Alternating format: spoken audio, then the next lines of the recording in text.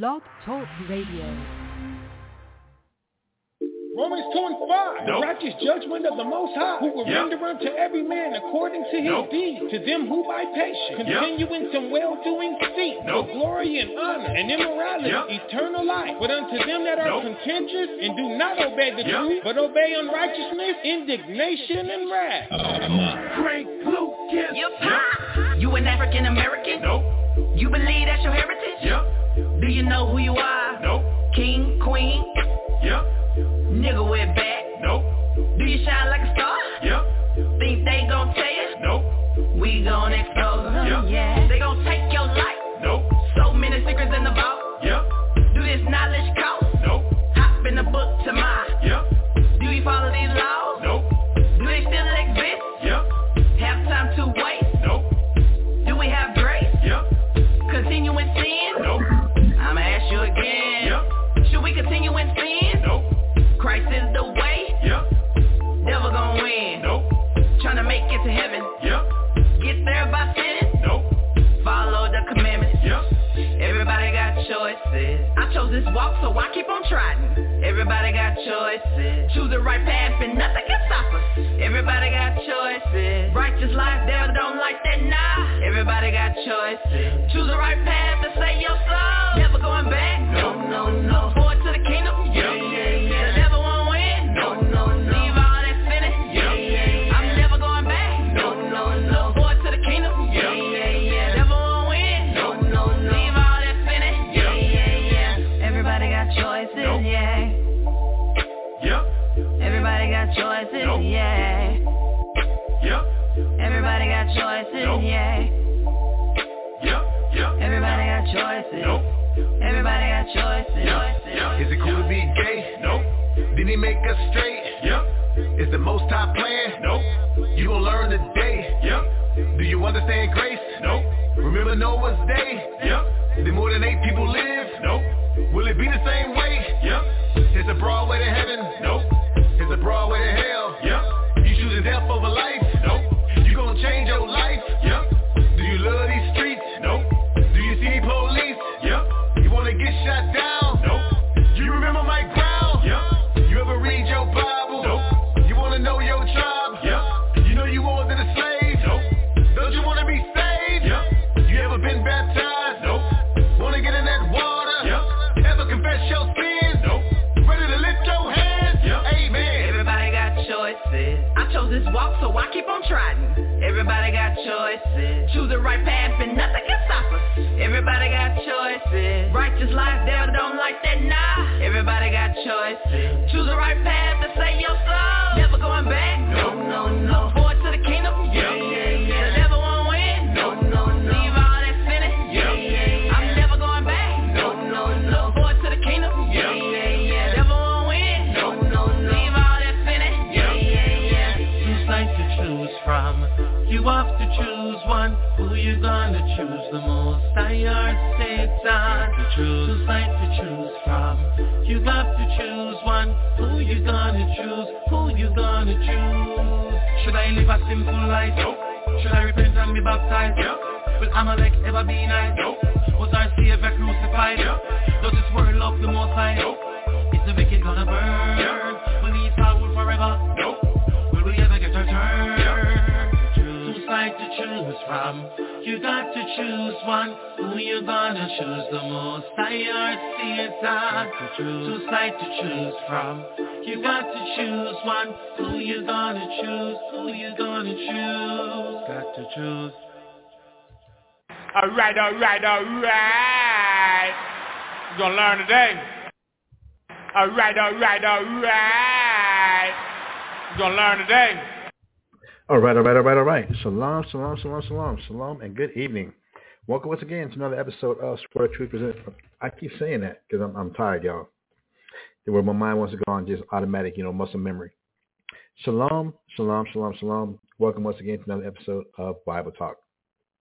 Yes, today is Tuesday. As a matter of fact, it's Tuesday, February 6th. As a matter of fact, it's Tuesday, February 6th. Yes, normally today's schedule is supposed to be Tazapot Tuesdays with the help of with him with the assistance of his wife, Hasadiah, as they normally bring you Tazapot Tuesdays, where they normally do an hour of current events, and they continue on with the topics and the subjects in the series that he's been doing. But the brother's at the plantation. The brother is at work, all right, having to hold things down when it comes to those things. So I went ahead and stepped in for today. All right? So please bear with me as I go ahead and try and there's no way I'm able to step in the shoes of the brother, but as I try and come in and try and keep things going and just try and keep the teaching going for myself. Since I just started, I'm being a little bit selfish right now. Since I've been forced to have to go ahead now, be distracted from trying to keep the Most High's word being taught, as if I'm not doing anything, and having to prove my manhood by having to get a job. I also am doing this the show tonight. I want to make sure that the Most High sees and knows that my heart and my priority is to make sure His word gets out, and that's what's important to me. All right, and that's where my heart is truly at. That I want to see the nation of Israel be saved. So I want to do my part and make sure that this teaching does continue, that His word continues to get out, whether people want to listen to it or not. Not even that it has to come out of my mouth, or that it has to come out from me, but that the words of the Most High, the salvation for the nation of Israel, which leads to the salvation of the world, is going to be contingent upon God's word getting out. All right, and that God's word gets out, and that the people that are supposed to get God's word and be sealed with God's word, that they're going to get it, so that Armageddon can quickly get here. And upon Armageddon getting here and the nations being in the climax of World War III, which is going to be accomplished, as the scriptures does say, with fire, with pitch. When we read Isaiah the 13th chapter, the prophecies of Isaiah chapter 13, as well as like Jeremiah chapter 50, Jeremiah chapter 51, Ezekiel 38, just about the whole book of Revelations, there is going to be with fire. And we know the largest fire that mankind has been able to invent or come up with is nuclear fire. All right, that this Armageddon or World War III is going to be with nuclear fire from the nations, as well as the fire that God Himself is going to be bringing, which could be anything from volcanoes literally going off, super volcanoes going off, as well as whatever fire and whatever technology the Lord is going to be coming with the angels. That the only way people are going to be saved from that destruction, which is going to be the destruction of Babylon the Great, the destruction of spiritual Egypt, the destruction of the sinful kingdom, that the only salvation that is going to be from what Christ brings, all right, from what Christ brings, to be saved from that destruction. So the more we teach, since we're on that topic, since my mind is there, let's go real quick to Revelation chapter 7. All right, let's go real quick to Revelation chapter 7. And then I'll continue on with the my soapbox and everything. When we go to Revelation chapter 7, brothers and sisters, let's go to Revelation chapter 7, we'll start at verse 1. Revelation chapter 7 verse 1, and it says, "And after these things, I saw 4 angels standing on the 4 corners of the earth, and holding the 4 winds of the earth, that the wind should not blow on the earth, nor on the sea, nor on any tree." Now we know, again, this is John on the island of Patmos. The same John who gave us the book of in the Gospels of St. John. The same John who gave us 1 John, 2 John, 3 John, and also now was the book of Revelation was given to him as well. So this is John, and he's recording things that were being shown to him while on the island of Patmos on the Sabbath day. He tells you that in Revelation chapter 1, right? So he says, again, Revelation chapter 7 verse 1. "And after these things, I saw 4 angels standing on the 4 corners of the earth, holding the 4 winds of the earth, that the wind should not blow on the earth, nor on the sea, nor on any tree." All right, so he in this vision, it's not a dream. Let me get that out the way first off.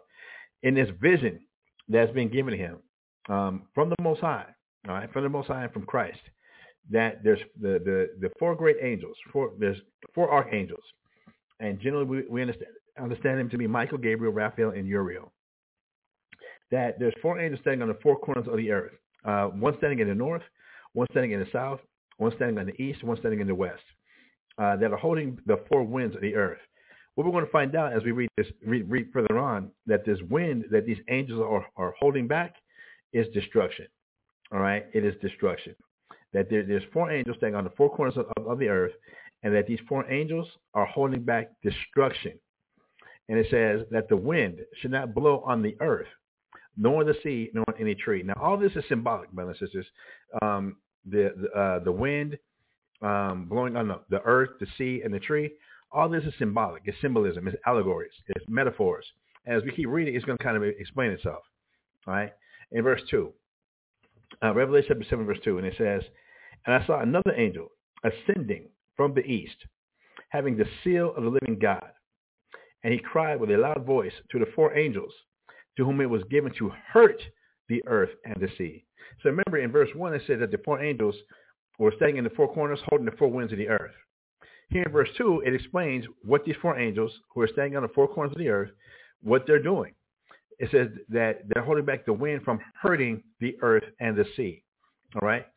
And that as they're standing on the four corners of the earth, holding back this hurt, this destruction that's going to be released from the four corners, from the north, from the south, from the east, and from the west, then another angel ascending from the east has a seal of the living God. And we're going to find out what that seal is. Right? We're going to find out what that seal is that's coming from God. Now, just a little how do I want to say this? If you're familiar with the Bible, particularly when you read Revelation chapter 13, you know that there's the mark of the beast, right? The beast, or Satan, if you will, or the enemy, the adversary, if you will, however you want to word that, or put that into your mental matrix, that there's the mark of the beast, but then there's the seal of God. All right, there's the mark of the beast, and then there's the seal of God. And I'm not going to get into the details of those things there.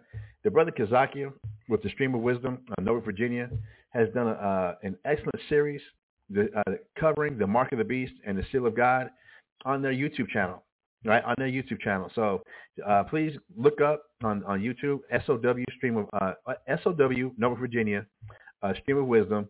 And once you pull their YouTube page up, you go to the search box and type in Mark of the Beast. And he covers that extent, him and the brother Quadrazab and the brother, I think he had the brother,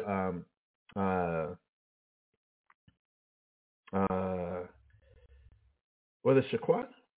But they cover that in a series explicitly clear, if you want to go and check that out. So I just want to bring everybody's attention here in Revelation 7, verse 2, that there's a seal of the living God, that God has a seal, all right? And that this angel that has this seal of God has cried with a loud voice to the four angels to whom it was given to hurt the earth and the sea, reading out Revelation chapter 7, verse 3, saying, hurt not the earth, neither the sea, nor the trees, till we have sealed the servants of our God in their foreheads. So these angels are holding back these winds. One angel standing in the north, holding back destruction that's coming from the north. An angel from the south, holding back destruction that's coming from the south. An angel in the east that's holding back destruction that's coming from the east. And an angel in the west that's holding back destruction that's coming from the west. And what we're going to find out is, again, that it's talking about warfare. All right? It's talking about warfare. That they're holding back the winds of war. And you might be familiar with, you might have heard that term before, the winds of war. The destruction from the nations, which is pointing to, and I'm not going to go through all the book of Revelations. That's not going to happen today. But it's pointing to World War I, World War II, and World War III. So it's saying, don't let this destruction that's coming from the nations, from the trees. And we know that in the Bible, men can be referred to as trees. All right, just real quick.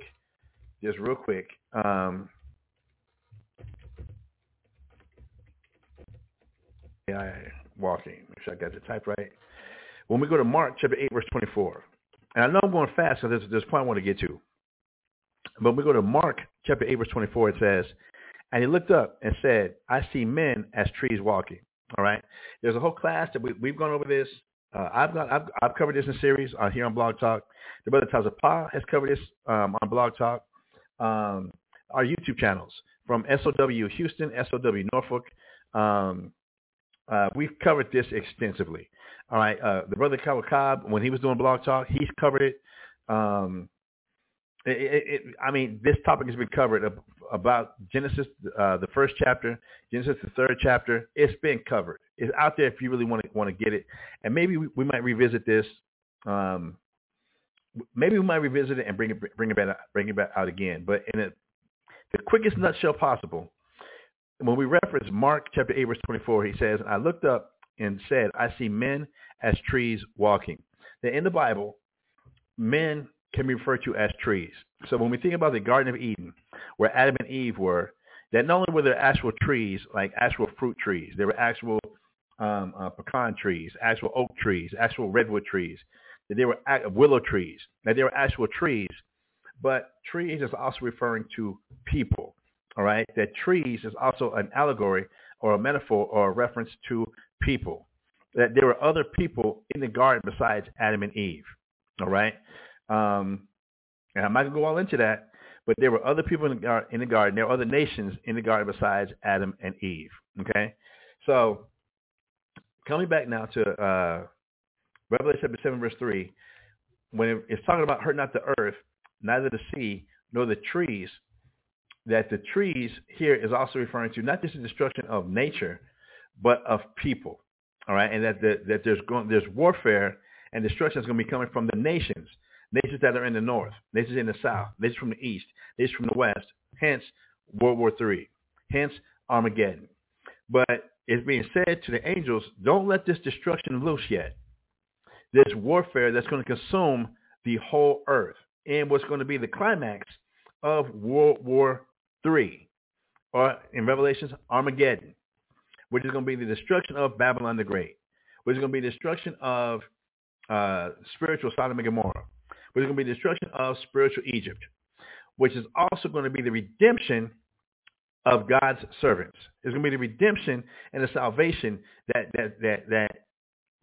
the Israelites, the 12 tribes from the as we're going to read here in Revelation chapter 7, that they're going to finally be saved from this final captivity that we've been in since essentially we could say 70 AD, but we go more recently, 1619, coming here to the Americas with the slavery and the conquest of the Americas, starting in 1619 with the official start of the slave trade. Even though slavery and slavery was before 1619, it didn't become official here in the Americas until 1619. So we're finally going to be delivered and saved from this final captivity, which the world understands as Armageddon. But in Revelation chapter 7, verse 3, it says, saying, heard not the earth, neither the sea, nor the trees, till we have sealed the servants of our God in their foreheads. Now, what does it mean to be sealed? What is this sealing? What is this sealing? Let's go real quick to Ephesians. Let's go real quick to the book of Ephesians, chapter 1. And let me get this here.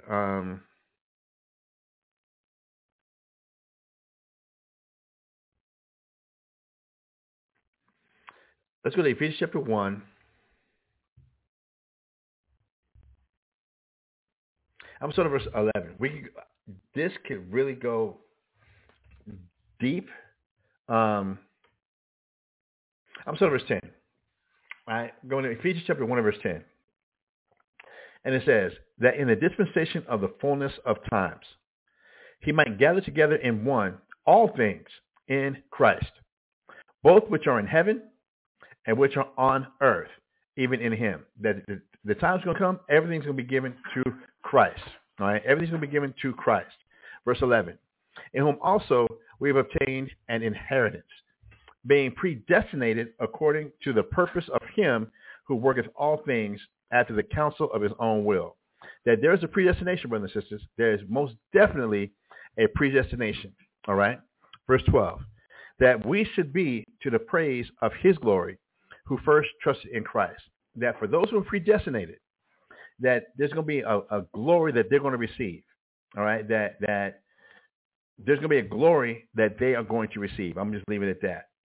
But the ones that are predestinated, that are going to receive this glory upon his appearance, again, Ephesians chapter 1, verse 12 says that we should be to the praise of his glory who first trusted in Christ. All right? For those that trusted in Christ. And how's that we should trust in Christ? As the scripture has said. All right? That they trust in Christ the way the scriptures describe, not the way religion describes. Not from whatever expectations and worldly expectations they might have set in their mind about what they think salvation is, about what they think being saved is. No. But they actually trust what the scriptures say about Christ. That's why it does say this here. Christ even said this. As Scriptura, scripture. Let me pull this up real quick. I know we got a lot of tabs open. We're in a lot of places, and we're doing some jumping, but this is where it's at right now, trying to get some understanding. When we go to St. John chapter 7, verse 38, the book of St. John chapter 7, verse 38, he says, and this is Christ speaking, right? This is the Savior speaking. And Christ says this in St. John chapter 7, verse 38, he that believeth on me, as the scripture has said, out of his belly shall flow rivers of living water. All right. So once again, he says, he that believeth on me, as the scripture has said. So when we reference in Ephesians chapter 1 verse 12, it's talking about those who trusted in Christ. But those who trust in Christ as according to what? To what the scripture says. Now, why is that? Why are we splitting hairs and trying to bring that point out so much? And it seems like, yeah, we are splitting hairs. It's because a lot of people say they believe in Christ, but you believe in Christ through what you might have heard through gospel music. That your belief in Christ is based on gospel music. It's not based on what the scripture says. It's based on gospel music. A lot of people's belief in Christ might be based on what they might have seen in some movies. The Bible actually says, not on what the Word of God actually says, but from what they might have been, what might have been put in their mind according to a movie. All right? For what they might put in their mind according to a cartoon. What they might have put in their mind according to whatever religion that their relatives were forced to accept upon the advent of slavery, upon the advent of the conquest of the Americas, that you became a Baptist because whatever slave plantation that your relatives were raised on, that slave master was a Baptist. So henceforth, all the slaves that were on that plantation, you would be forced to follow the Baptist religion, or the Methodist religion, or the Seventh-day Adventist religion, or Catholicism.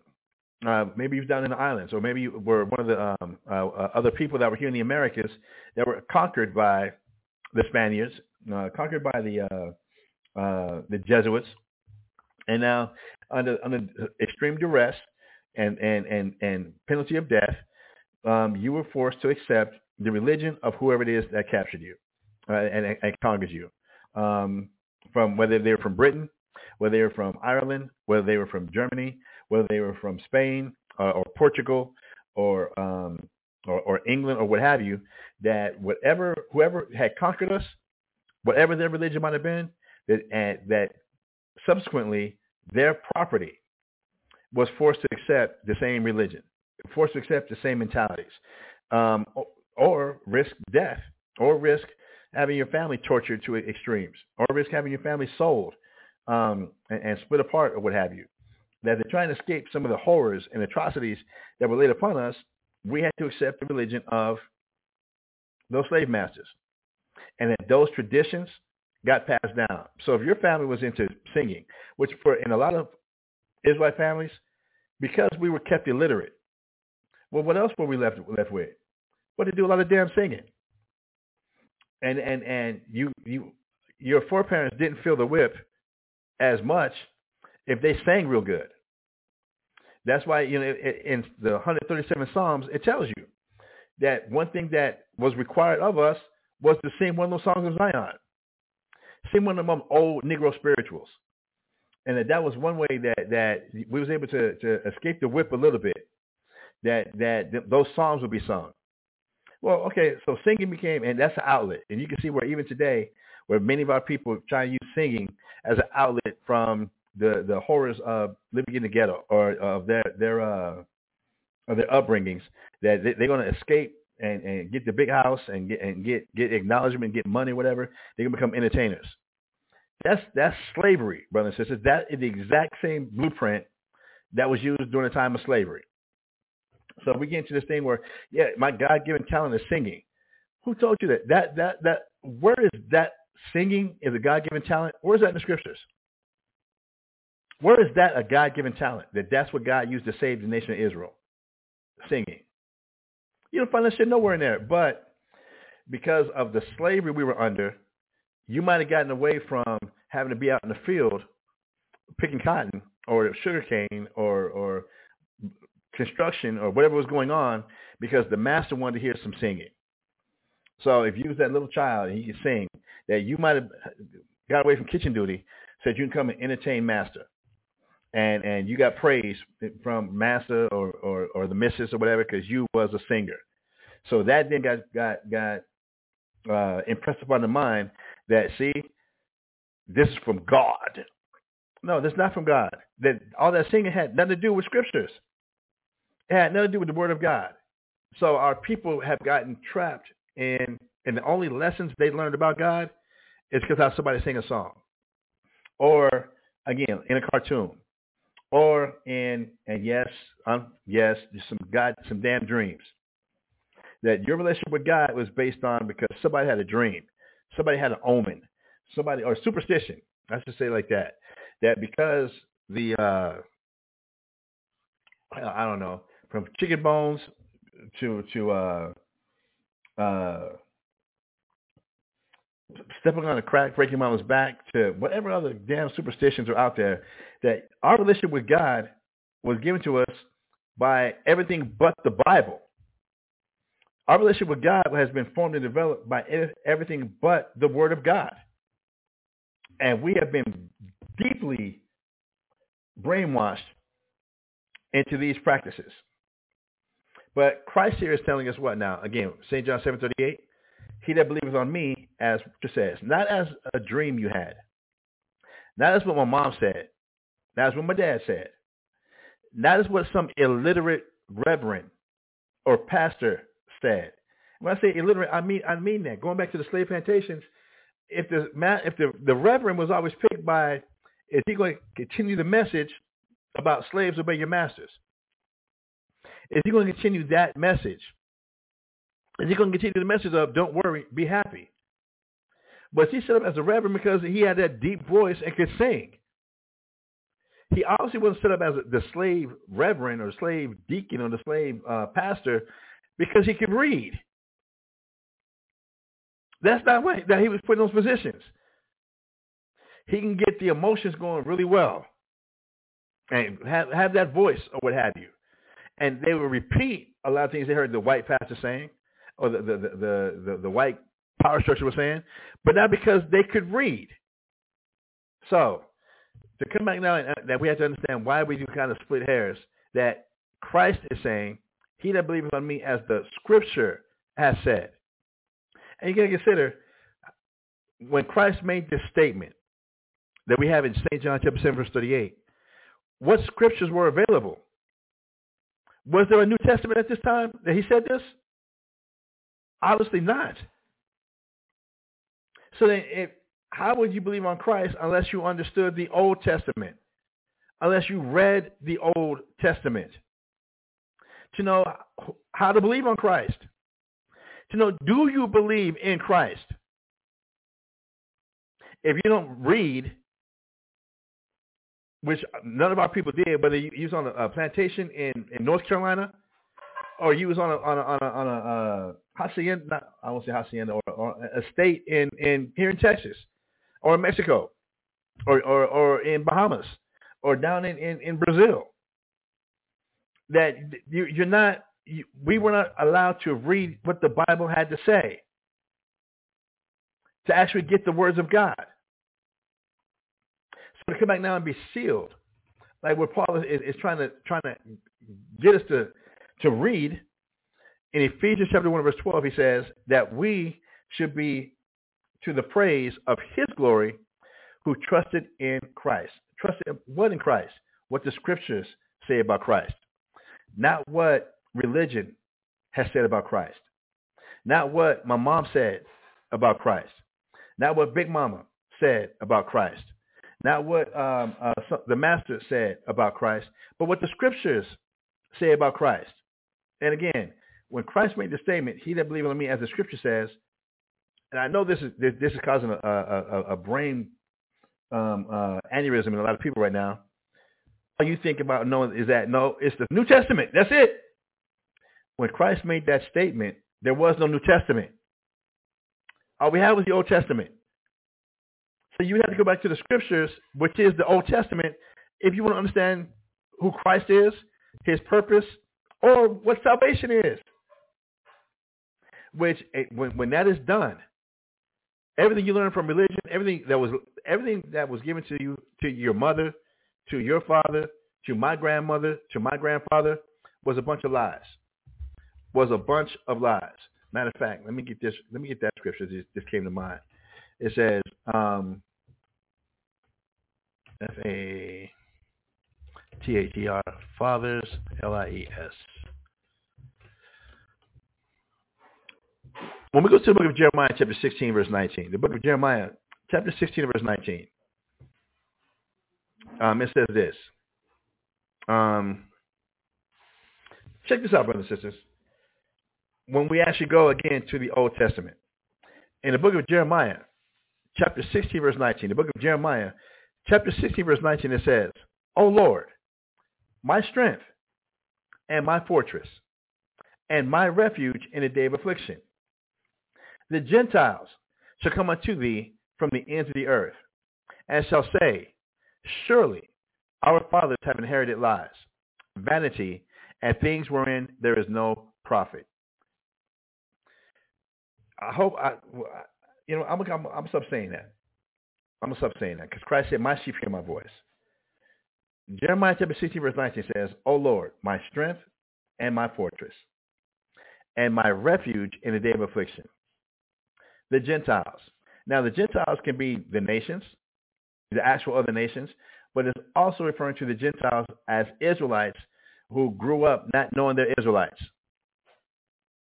All right, who grew up under the extreme generations of duress to be Americans, to be Baptists, Methodists, Episcopalians, to be Catholics, to be Masons, to be to go to college and university and become a Greek in a sorority or in a fraternity, that you have no clue that you're an Israelite. Your great-great-great-great-great-great-grandparents, my great-great-great-great-great-great-grandparents were not given a clue that they are the Israelites. And for what that means. We're Africans, we're niggers, we're coloreds, we're Kingdom Hall. We're everything under the sun but the people of God. We're Egyptians. We're Moors. We're Aztecas, Aztecs, Incans, Mayans. We're everything under the sun, but we're Arabs. We're Islam. We're everything but being Israelites.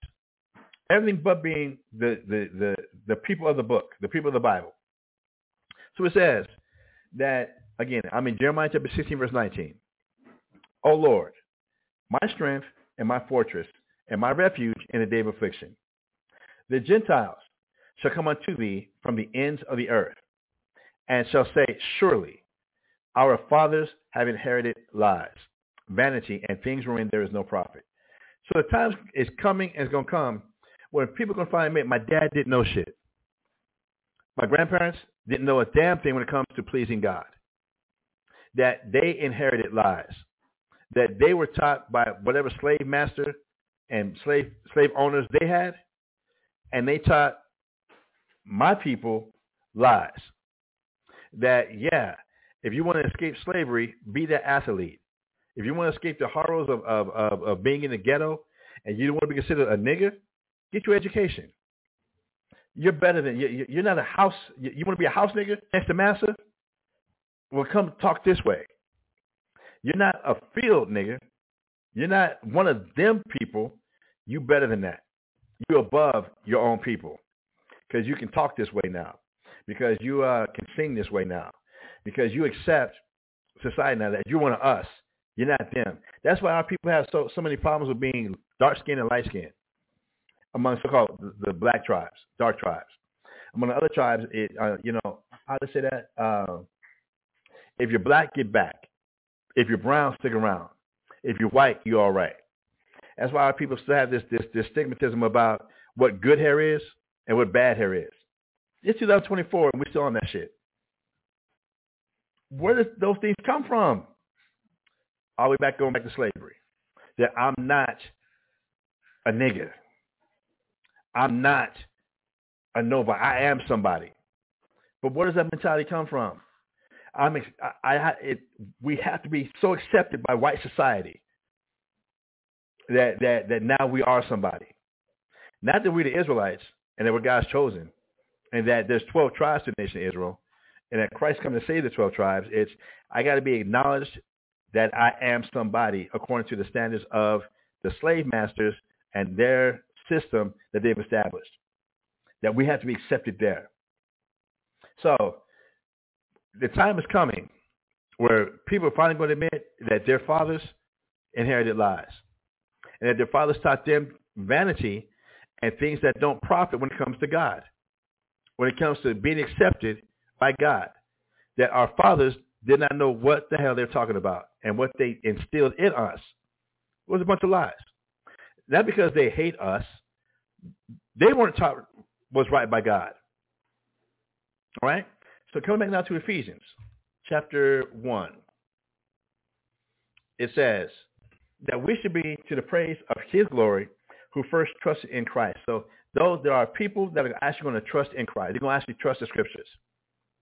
And it's predestinated that people are going to actually be trusting in the scriptures.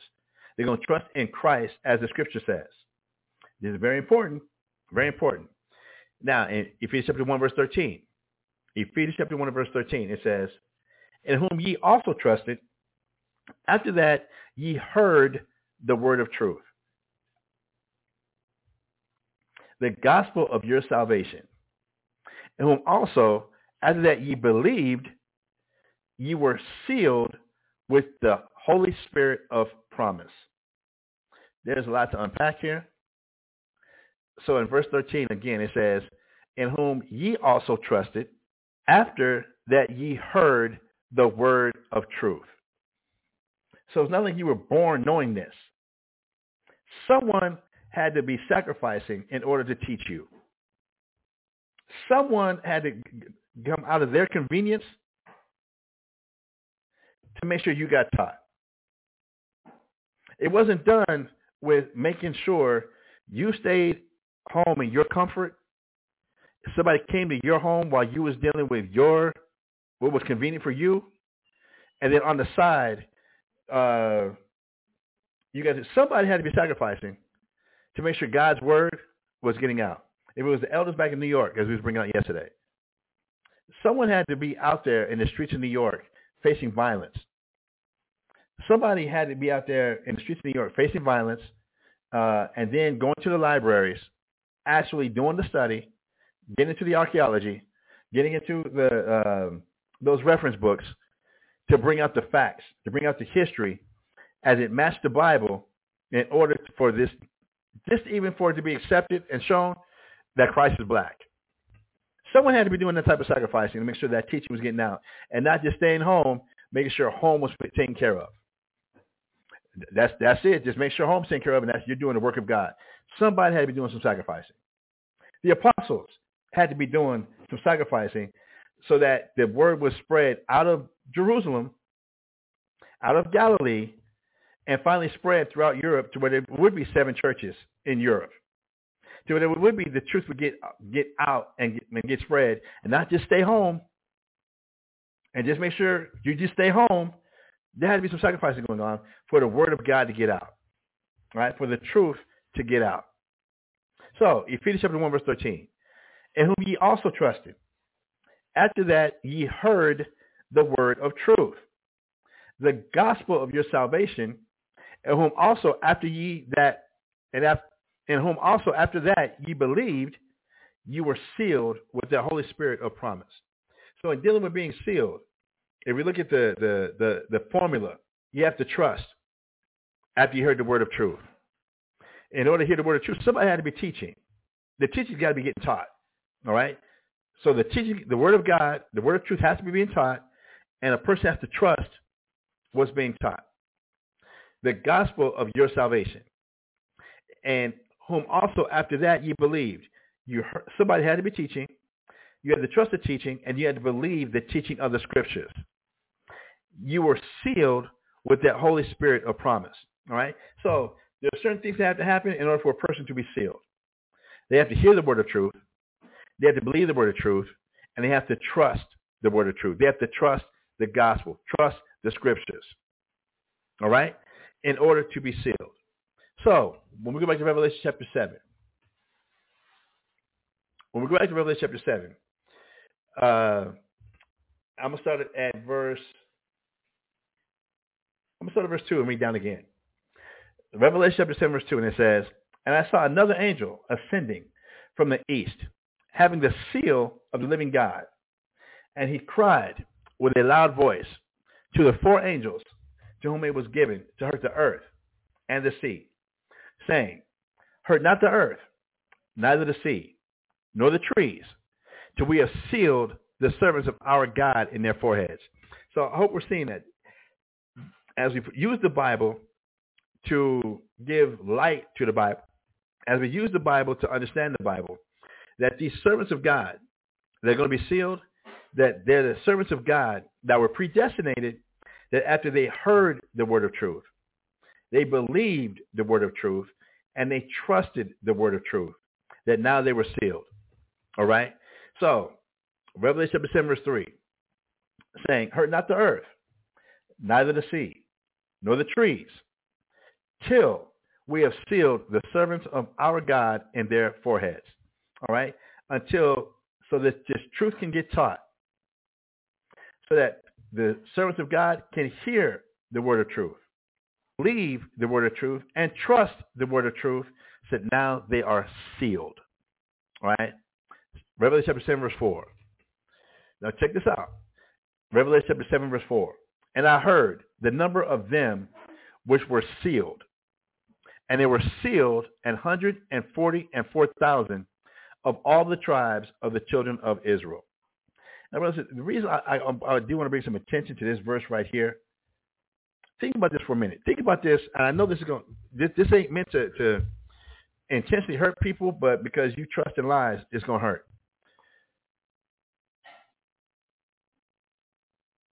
How many Catholics, before the discovery of the Americas, think about this just for a minute. Just let your mind go there for a second. Before the discovery of the Americas, how many Catholics were in the earth before the discovery of the Americas? I'm willing to bet there were more than 144,000 Catholics in the world before they brought the message of Catholicism to the Americas. Baptists. How many Baptists were there before coming to the Americas? How many people had been baptized in the name of our Lord and Savior Jesus Christ before the discovery or the conquest of the Americas? I'm sure that number's in the millions. How many Methodists, Episcopalians, Seventh-day Adventists, Jehovah's Witnesses? How many were there before getting here to the Americas? I'm pretty sure there was more in each one of these religions. There was more than 144,000. Now, upon the conquest of the Americas, see now millions of Baptists are there in the Americas. How many millions of Methodists? How many millions of Seventh-day Adventists? How many millions of Jehovah's Witnesses? How many millions of Masons? How many millions of Mormons? How many millions of non-denominational are there in each one of these religions. Remember, do your own research. I dare you to do the Google search. How many Christian religions are there in the earth today?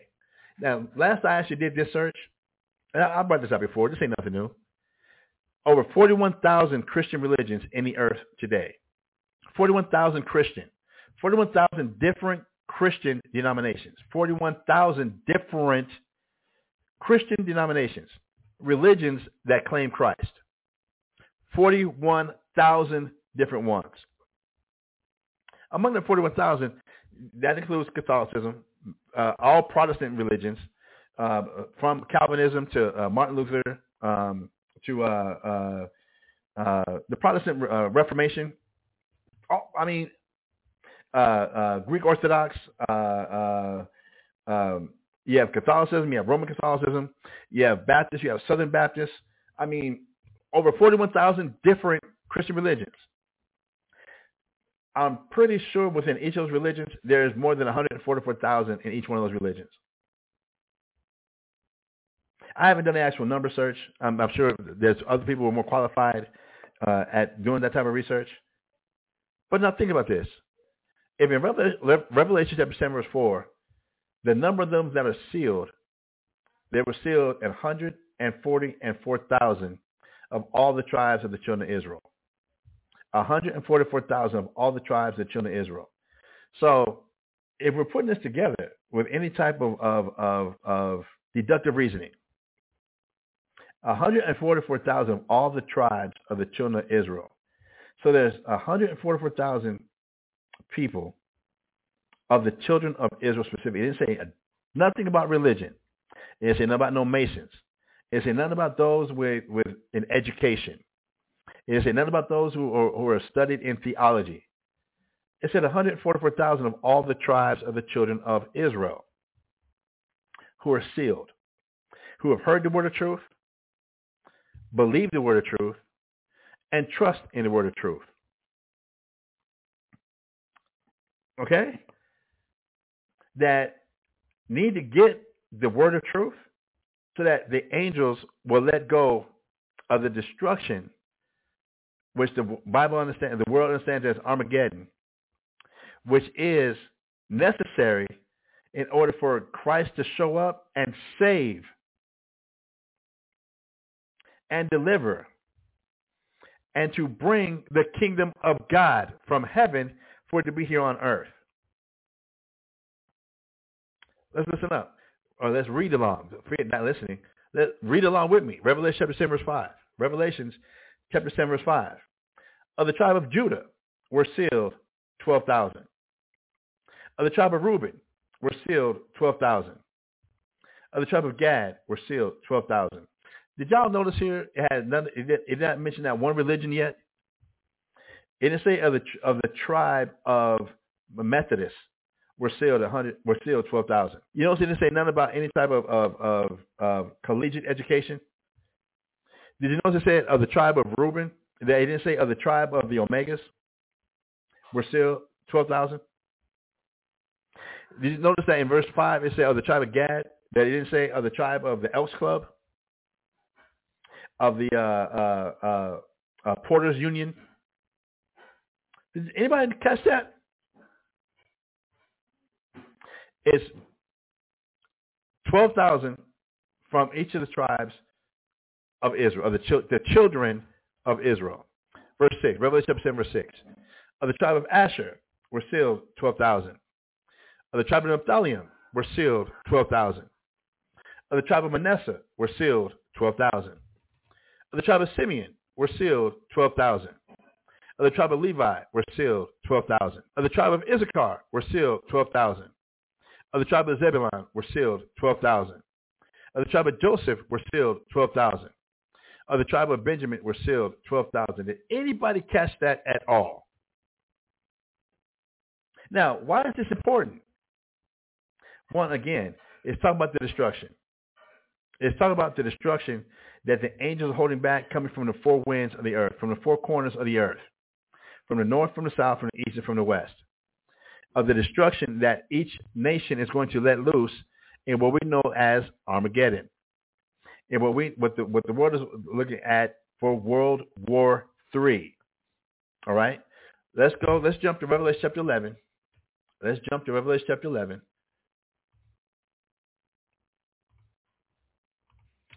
And we're going to start at verse. I'm starting at verse 8. I'm going to start Revelation chapter 11, verse 8. And what this is telling me is I need to go ahead and we need to go back and review and go back over these Revelation breakdowns and histories and the Daniel breakdowns and histories that we need to get back to it. That's what this would let me know. But to get to this, so continue on with the subject. Revelation chapter 11, verse 8. I might have to do like Tezapaz doing and following his lead again. I might have to split these classes up. I know Wednesdays, and so I'm still waiting for. I'm gonna give it back. I'm gonna give it Brother Nagai to find out what day he wants to take. But I might go ahead and split these up because there's a lot of teaching that needs to get done. That continues to get done. I might have to split the series up like Tezapaz doing because there's a lot to cover. I just might have to do that. All right, cool. Revelation chapter 11, verse 8. Revelation chapter 11, verse 8, and it says, "And their dead bodies shall lie in the street of the great city, which spiritually is called Sodom and Egypt, where also our Lord was crucified." Now, what this is talking about is the bodies, the dead bodies of Israelites. Now, we know it's talking about the two witnesses, the two servants. But the two witnesses of God is talking about the nation of Israel after it got split into two separate kingdoms.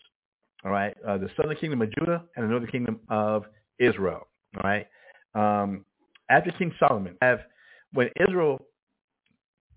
Israel showed their hatred of God by wanting to have a leader, a man that they could follow into battle, and showing complete hatred of God, who's been watching over us, protecting us, being with us since we came out of Egypt. We showed our disgust at God that we're tired of not having a man we could follow, that we want to be like the other nations. We want to see a man, a hero, somebody we can look at. We're tired of having to just listen and have to pay attention to what you say, God. We want a man that we can follow. We hate you, God. Give us a man we can follow.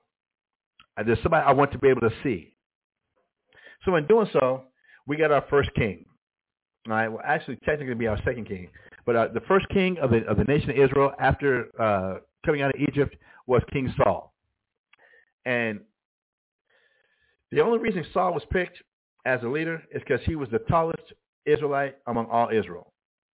Because he was the tallest. He stood a head above. You read it. And in this series that we're covering, we're going to cover that. That we look for a leader that was taller than everybody else, a man that had all the outward appearance of what we consider to be somebody good looking. And yes, I'll follow him. Yes. Look how good looking he is. Look at that outward appearance. That's like the nations. That's who I want to follow. Forget you, God. To help with you, God, I want to follow that good looking man. Cool. So that's what God gave us in his anger. He was pissed at us. So we followed Saul. Saul, obviously his heart was weak. His mind was cabbage. He was all the wrong reasons of why he should be picked as a leader and why Israel picked him. He became the leader. Okay. After him, God finally gave us David, who was, by all outward appearance, was the least or last picked even from his own father. That he was the last one to be thought about. He was a stripling, the smallest of all his brothers. A stripling, meaning he was the runt of the litter. All right. David was the runt of the litter. But his heart was so perfect with God that God promised him that from his seed, his sperm, his lineage, that God would bring the Savior of the nation of Israel. And that there would always be somebody from the throne of David sitting on the throne over Israel. That being alluding to who Christ is going to come from David's loins. Okay. After David, we had King Solomon. David's son Solomon reigned.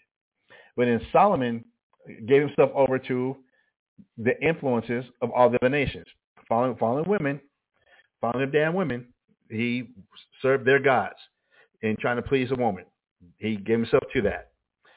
And because of that, he stopped following God. He started following God like following his father, but he started following the women and following their influences and following their gods, and got God pissed off at us and the whole nation again.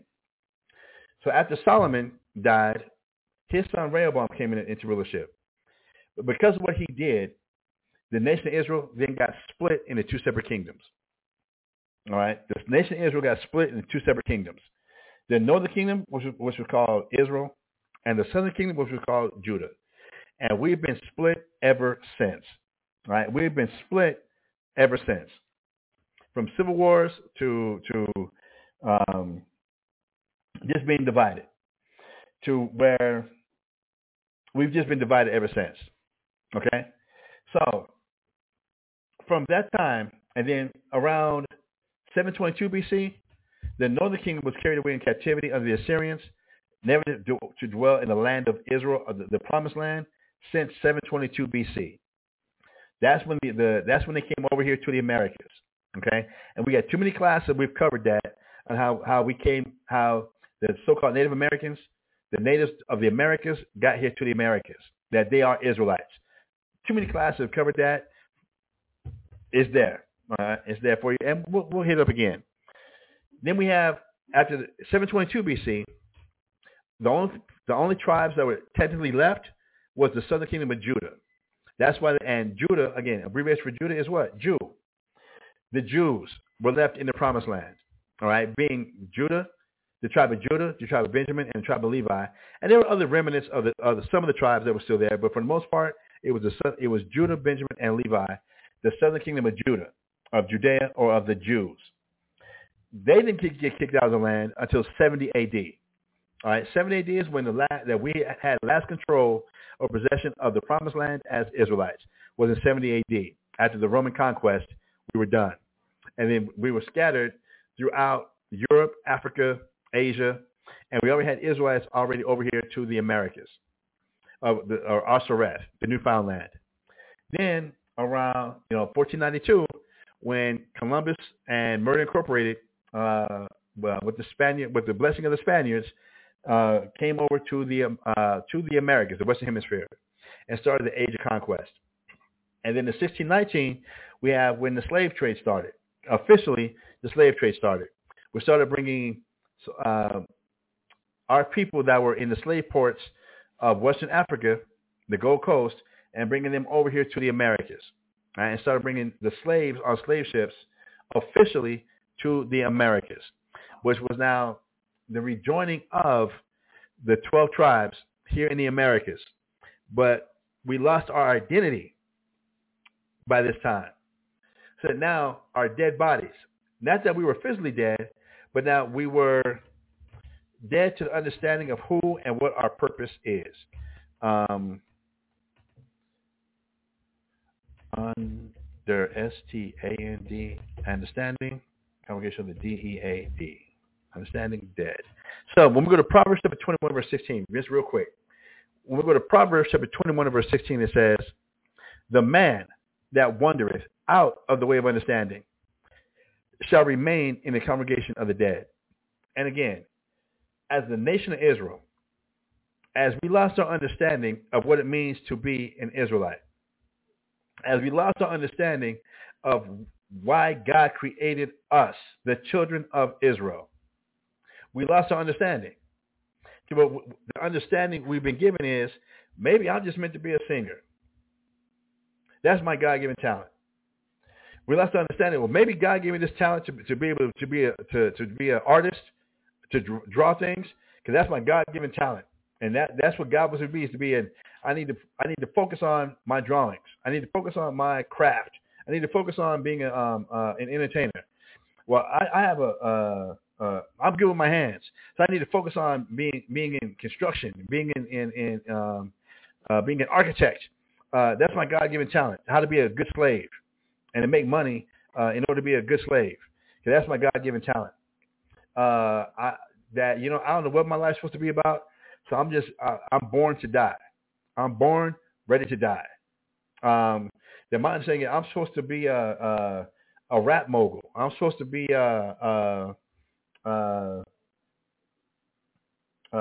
just a good tax-paying American. That's my understanding of what my life, why I was born, is so I can go pay my taxes, become a member of the NRA, where I can have a weapon and support the Second Amendment of the Constitution. And that's what my life is. That I'm understanding. My understanding of my life is that that's what I'm supposed to be doing. I have no clue about what it means that I'm an Israelite, and I'm supposed to be an example of God's way. Not an example of the society that I'm a captive of. I'm supposed to be an example of what it means to be a follower of God, to be a light to the rest of the world that's sitting in darkness. As an Israelite, that's why God created the Israelites, to be a light of how to do things God's way, not society's way. But to wander out of that, to have that understanding lost. Again, in Proverbs chapter 21, verse 16, it says what? That the man that wandereth out of the way of understanding shall remain in the congregation of the dead. If you don't understand why God created you, if you understand that you're Israelite and what the purpose of Israelites is, in the eyes of God, you're dead. In the eyes of God, you're dead. For those who have any type of age, of age, I know I can't ask, I don't even know what generation we're in right now. I think we're generation, I think it's Z. I know at one time there was generation X, there was generation, I don't even know how all that goes right now.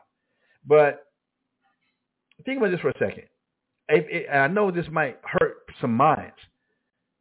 What's a floppy disk? I know I can't ask anybody that's 20 years and younger. I know that's out of the question.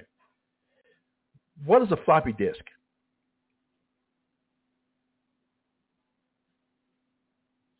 A floppy disk is,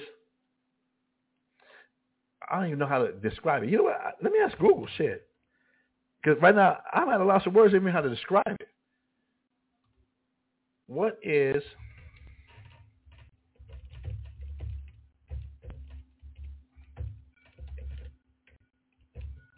a floppy disk?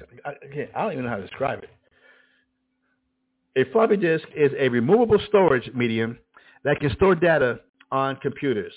They're also known as floppies or diskettes. If you don't know what a floppy disk is, please do a Google search. Do a Google image search, or ask Siri or whoever it is you ask, or however you access information. Look at floppy disk. And for some people, it's going to be very nostalgic. Like, oh, man, I remember those.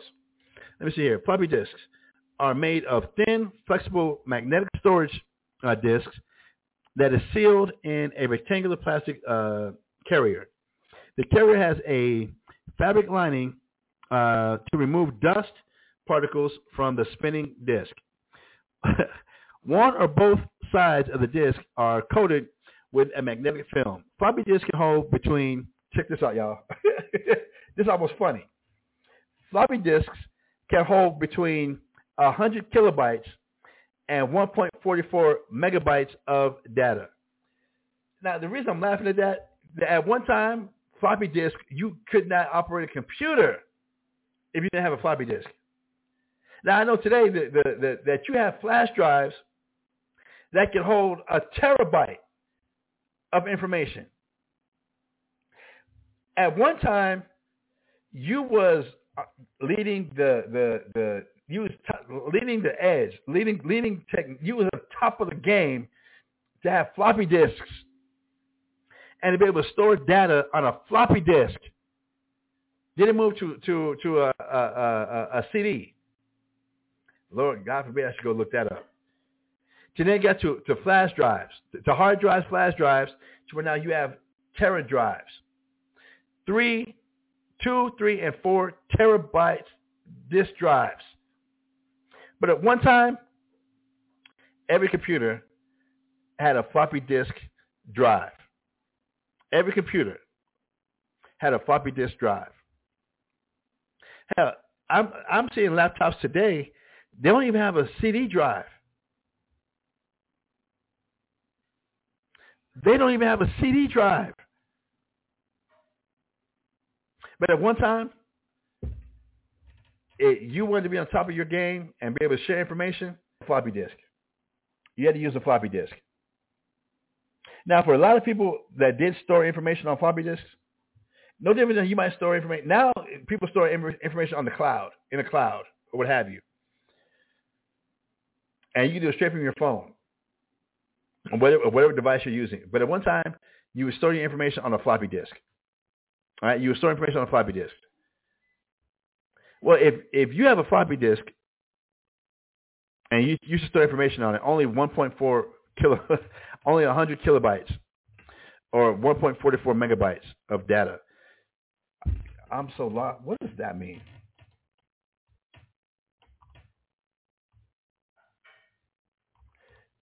What does that mean? I'm clowning now because this is where it's at. How many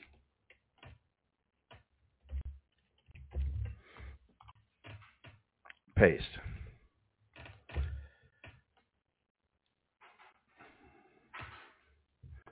in a gigabyte? I'll go there first. In a gigabyte.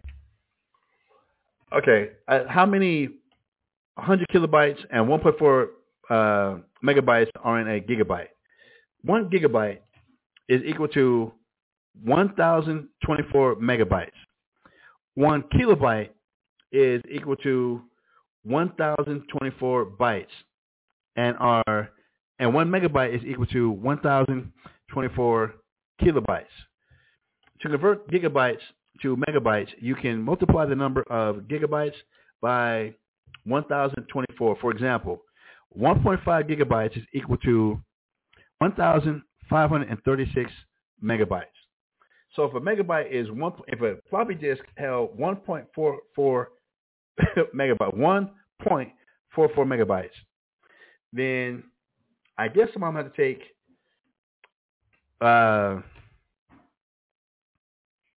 1,536. Where's my calculator at? Where's my calculator? That's calendar, paint, calendar, calculator. Okay, calculator. So if I have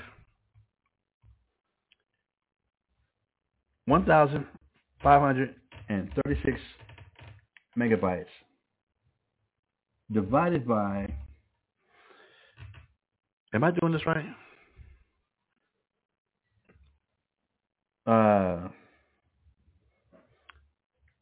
1.44. Okay, so 1 gigabyte would hold 1,066 floppy disks. All right, 1 gigabyte will hold 1,066 floppy disks. All right, I hope I'm able to try and paint this picture of where technology used to be at. And I'm trying to paint this picture about how if something's not in use, if it's not being in use, it's dead. All right, it's of no good. It doesn't work. You're useless. You have no value. There's nothing about you that's good. You're dead. So at one time, floppy disks, you had to have floppy disks for information and for data. Had to. But from floppy disks, we did go to CDs, and then from CDs, we went to gigabytes. That your computer speed or computer storage was based on gigabytes. All right? So 1 gigabyte would hold 1,066 or 1,067, if I round up, 1,067 floppy disks. All right, y'all? Think about that for a minute. Now, let me get this here. How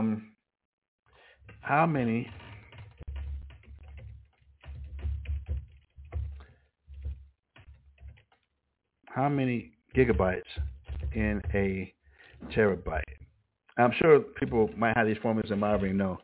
So a terabyte is equal to 1,000 gigabytes. A terabyte is equal to 1,000 gigabytes. So pull my calculator back up here. So if 1 gigabyte will hold 1,067 floppy disks. So if I take this 1,066 times 1,000. Wow. A terabyte would hold 1,066,667. 1 terabyte would hold 1,066,666 floppy disks.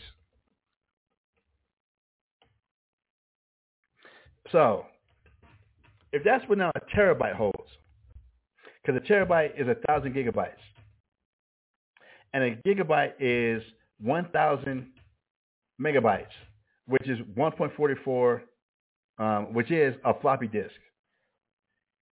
The fact that they'll even make computers that can even open up a floppy disk. They don't have a floppy disk port. Floppy disks are dead. You can't use them. They have no profit. They are dead. So, in putting this together, and going back to Revelation chapter 11 now. So when it says in Revelation chapter 11 and verse 8, and their dead bodies shall lie in the street of the great city. As Israelites are in this great city, which is known as spiritual Egypt, Babylon the Great, spiritual Sodom and Gomorrah, which describes everything that's going on in America. Every last thing that's happening here in America, that the Israelites are here, but we're dead. We're dead to our purpose of what it means to be an Israelite, what our name is as being Israelites, and what our purpose from God is. We're not serving our purpose of what God wants us to be doing, what he created us for. No different than if you had a floppy disk. If you can't even insert into a computer, what are you doing with it? What good is it? How many floppy disks have been thrown away since the advent or now the invention of CDs? Then flash drives. Then gigabytes. And now we're doing terabyte. And now the cloud? What purpose is there to have floppy disks? Floppy disks are dead. So as Israelites, even though we're not physically dead, the fact that we're not doing our purpose of what God intended us to be doing, we're dead. We're dead to who we are. We have no life. All right? We have no life. That's why Christ said, the words I speak, St. John chapter 6, verse 63, the words that I speak unto you, they are life.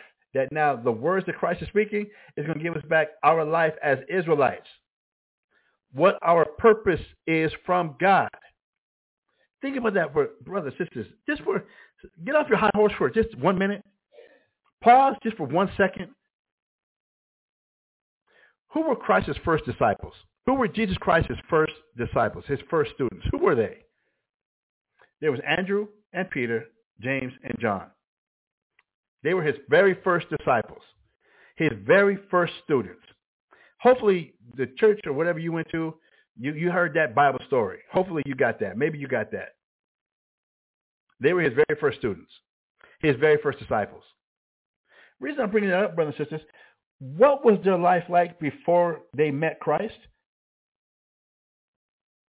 Those 4 men, they were fishermen. Their occupation was fishermen. Matter of fact, James and John, their occupation not only was a fisherman, they owned a family-owned business that employed others as fishermen in the fish markets. It tells you that they were with their father, mending the nets. When Christ walked by, came by and said, follow me, I'll make you fishers of men. And it says they straightway left their father right there. And the other workers they had left the family business to become the disciples who then later on became the apostles. the sons of thunder. They now were giving a life from Christ.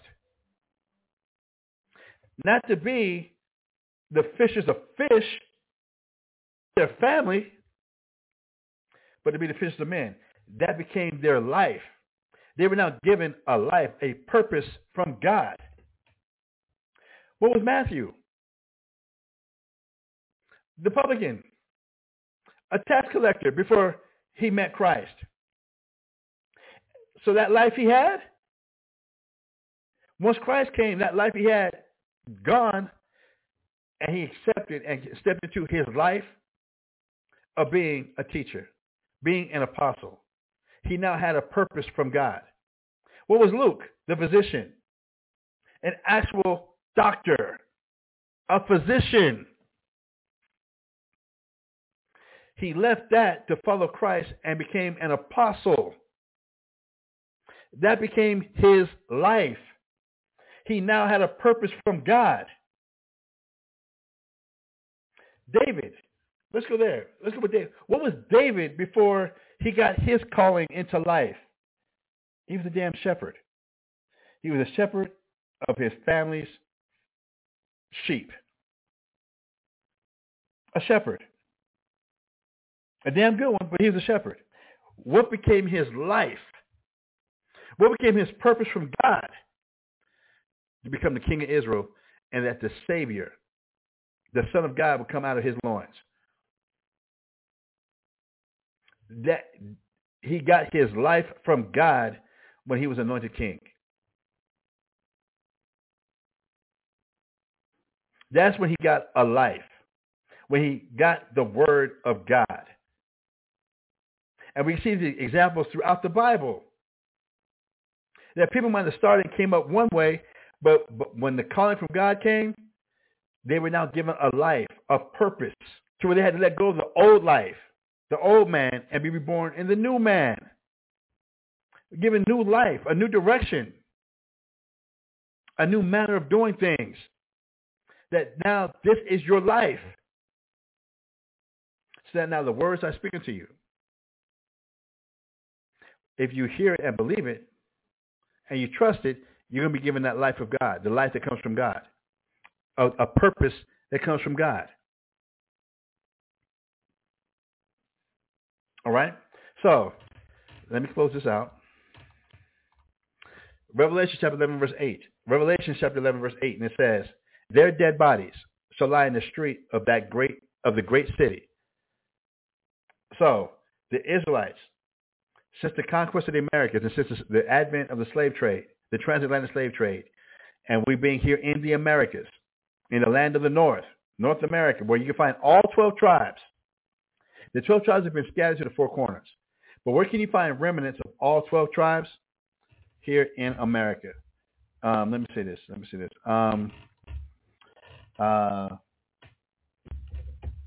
Land, our north.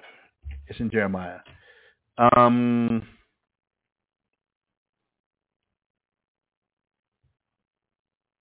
Check this out. When we go to Jeremiah chapter 23 and verse 8, when we go to the book of Jeremiah chapter 23 and verse 8, the book of Jeremiah chapter 23 and verse 8, it says this. Jeremiah chapter 23 and verse 8. Nope. Before we go there, Jeremiah 16:15. Jeremiah chapter 16 and verse 15.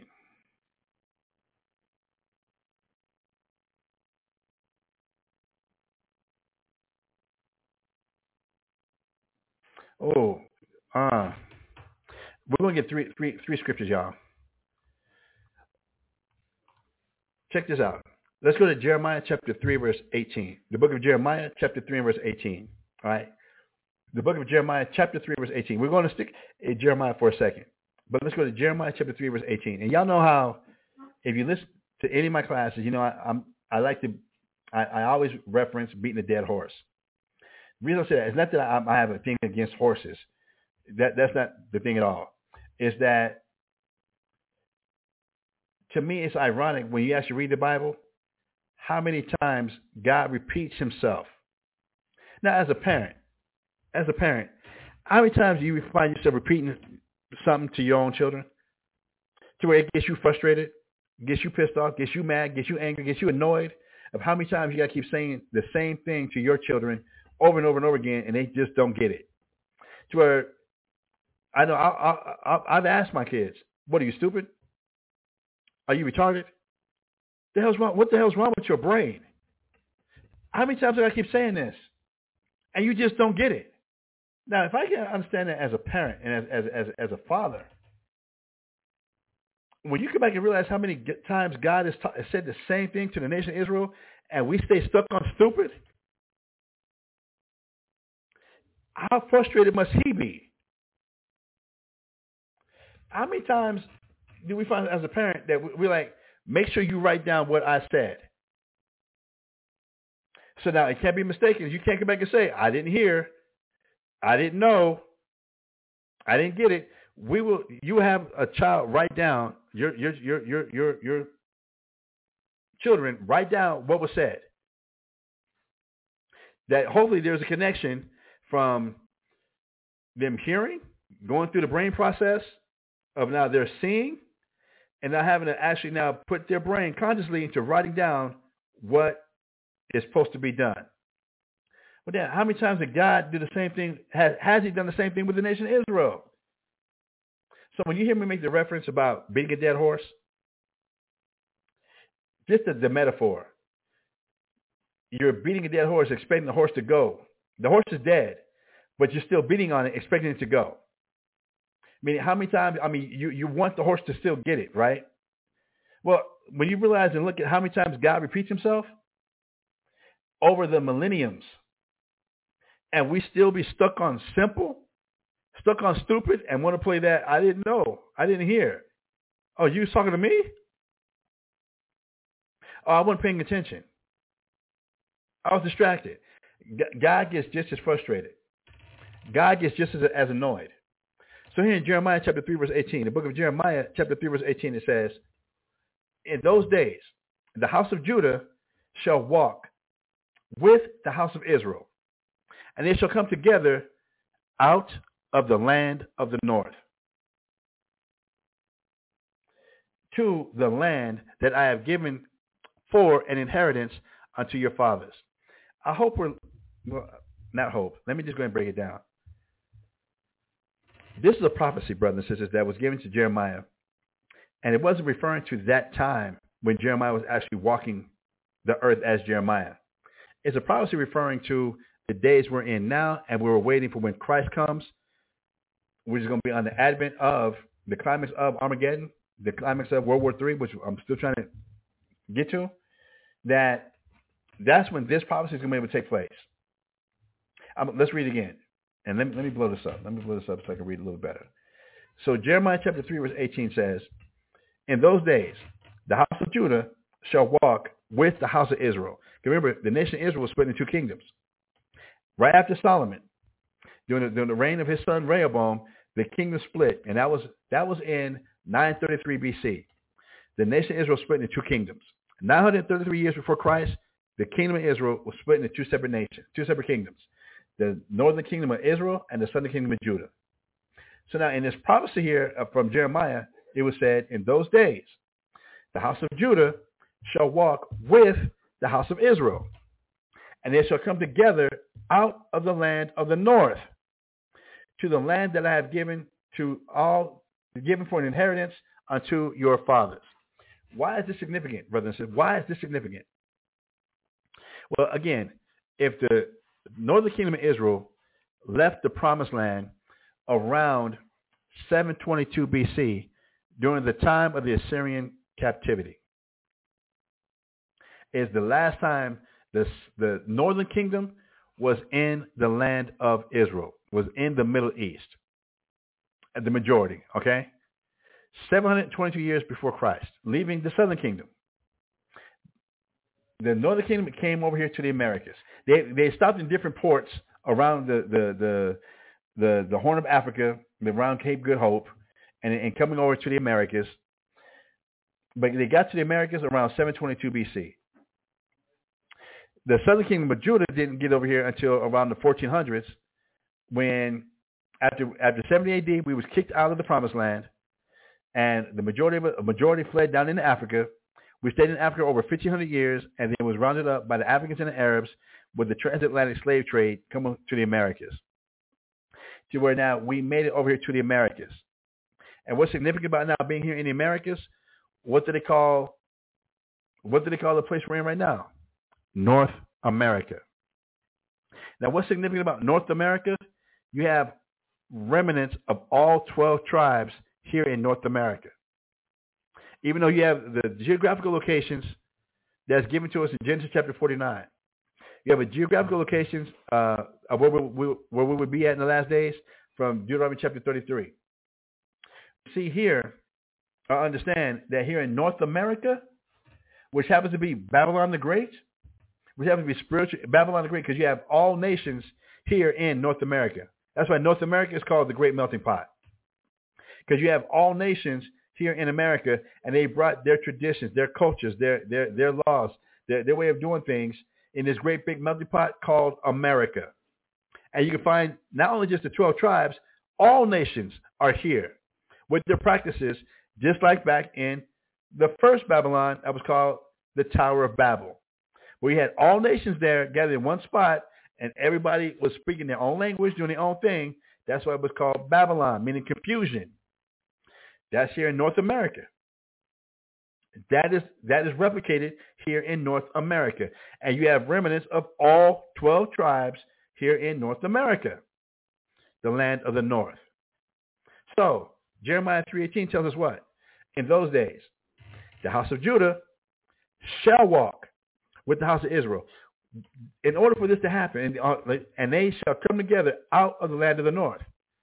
So there's a place in the north, a north country that all the house of Judah and Israel would be at, that they would come together to get back to the land of Israel. What land of the north can it be talking about? Historically, it can only be talking about North America. It can only be talking about North America. That we will be gathered together and then brought back to our homeland. Not just the northern kingdom of Israel that went up into Assyria, and Assyria is north of Palestine. It's north of Israel, where they were carried away captive back in 722 BC. No, because the Assyrians didn't carry away the Judites, the southern kingdom of Judah. They carried the northern kingdom of Israel with the 10 tribes. But then they left, entered into the Euphrates and the Red Sea, the Euphrates, enters into the Red Sea, enters into the Indian Ocean, going around the tip of the southern tip of Africa into the Pacific, into the Atlantic, over here to the Americas. And then with the transatlantic slave trade, where the slave ships came from Africa and England to the Americas. And now here in North America, you have remnants of all 12 tribes here in North America, in order for this prophecy to be able to come true. Let's go to Jeremiah now chapter 16 and verse 15. Jeremiah chapter 16 and verse 15. And it says, "But the Lord liveth, that brought up the children of Israel from the land of the north, and from all the lands whither he had driven them, and I will bring them again to their land that I gave unto their fathers." That we're going to be brought back to our land. But the Lord liveth, that brought up the children of Israel from where? The land of the north. Where can you find all 12 tribes at? Right here in North America. You can find remnants of all 12 tribes right here in North America. When we read Jeremiah chapter 23 and verse 8. Jeremiah chapter 23 and verse 8. Jeremiah chapter 23 and verse 8, and it says, "But the Lord liveth, was brought..." I got to get that one. I got to get actually both of these. These are, there's some meat here, some unpacking we got to do. Jeremiah chapter 16 and verse, we read 15, but let's go back and read Jeremiah chapter 16 verse 14. We're going to read both of them. Jeremiah chapter 16 verse 14 and 15. Check this out, y'all. Check this out. Jeremiah chapter 16 verse 14. It says, "Therefore, behold, the days come, saith the Lord, that it shall no more be said, the Lord liveth, that brought up the children of Israel out of the land of Egypt. Do you know how heavy this is? We still talk about Egypt to this day. We still talk about the Passover to this day. We still talk about the significance of us coming out of Egypt to this day, 2024, February 6, 2024. We're getting ready to celebrate the Passover again. But what's this prophecy right here telling us? That the days are going to come, saith the Lord, that it shall no more be said, the Lord liveth, that brought up the children of Israel out of the land of Egypt. What was so significant for the children of Israel in Egypt? That's where we became a nation. Not a religion. That's where the children of Israel became a nation. The nation of Israel was in our captivity, in our dwelling in Egypt. And in coming out of there, that's when the Egyptian empire was destroyed. And we were led by the servant Moses, his brother Aaron, Joshua and Caleb into the promised land, fulfilling that promise that God, the oath that God made to Abraham. Let's read on. Jeremiah chapter 69, verse 15. I'll read 14 and 15 again in continuity. Therefore, behold, the days come, saith the Lord, that it shall no more be said, the Lord liveth, that brought up the children of Israel out of the land of Egypt. Verse 15. But the Lord liveth, that brought up the children of Israel from the land of the north, and from all the lands whither he had driven them. And I will bring them again unto their land that I gave unto their fathers.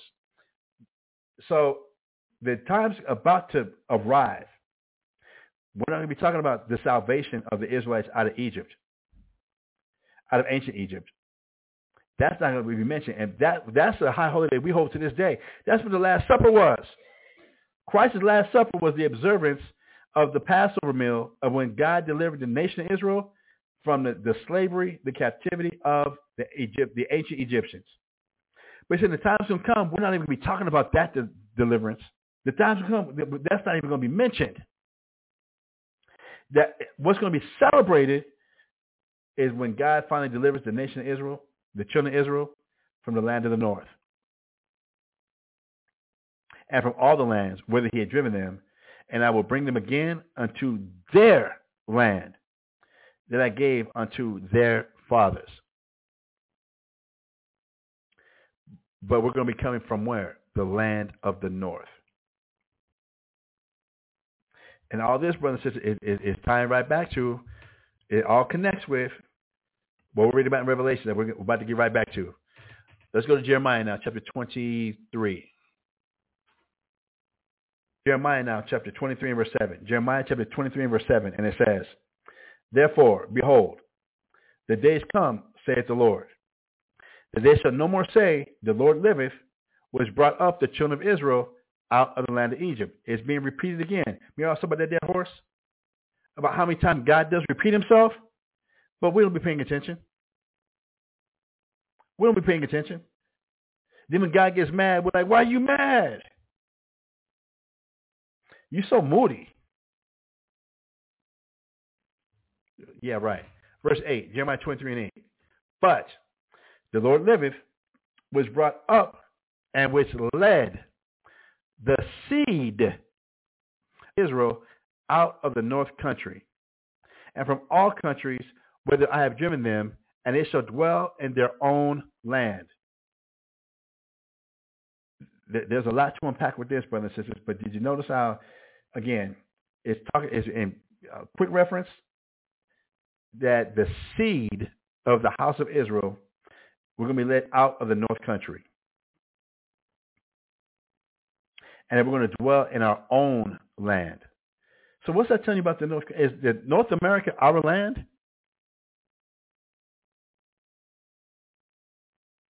I need to get that. I need to get that Jeopardy. Dum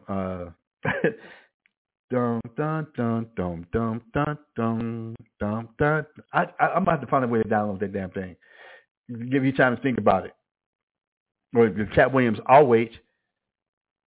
If the Lord is saying that he's going to bring us out of the north country and we're going to dwell in our own land, then is the land of North America our land?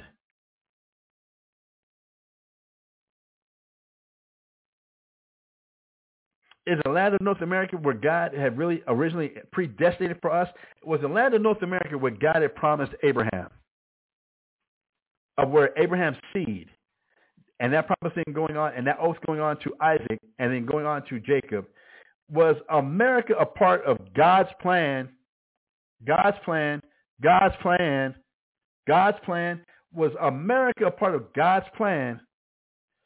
The promise he made to Abraham, Isaac, and Jacob about what land was going to belong to the children of Israel.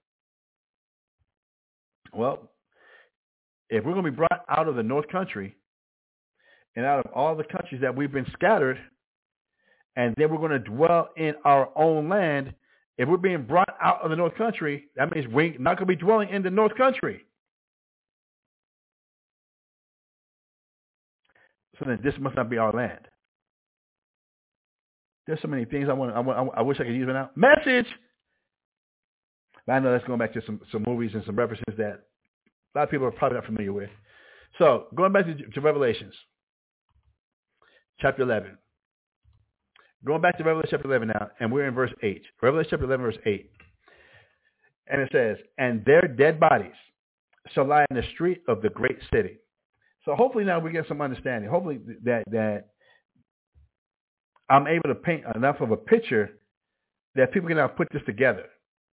That hopefully your mental process and mental comprehension is not so destroyed that, and I'm being detailed enough with some of these scriptures that you can start to put up, there's a picture being formulated in your mind about what God is talking about. All right, so Revelation chapter 11, verse 8. And their dead bodies shall lie in the street of the great city, which spiritually is called Sodom and Egypt. And if we can't see that America is spiritually called, it has the same spirit as Sodom. The brother Aisha White from Albuquerque, shout out to you, Aisha. He just sent me this thing today about voyeuristic disorder. Voyeuristic disorder is people who derive sexual gratification off of spying on others, being sneaky. That they literally derive sexual gratification from being sneaky and spying on others and getting away with it.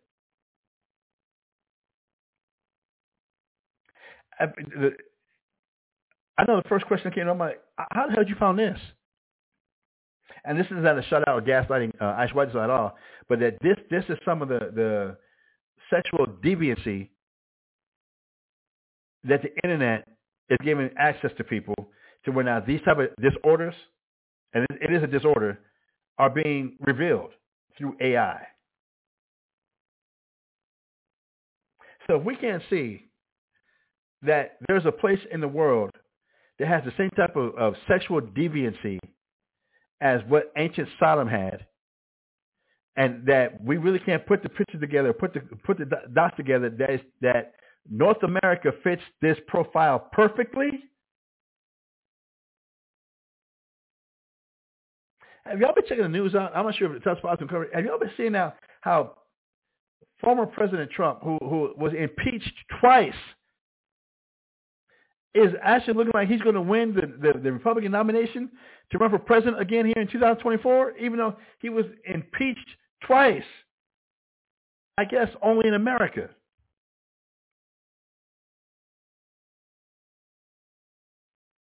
I guess only in America.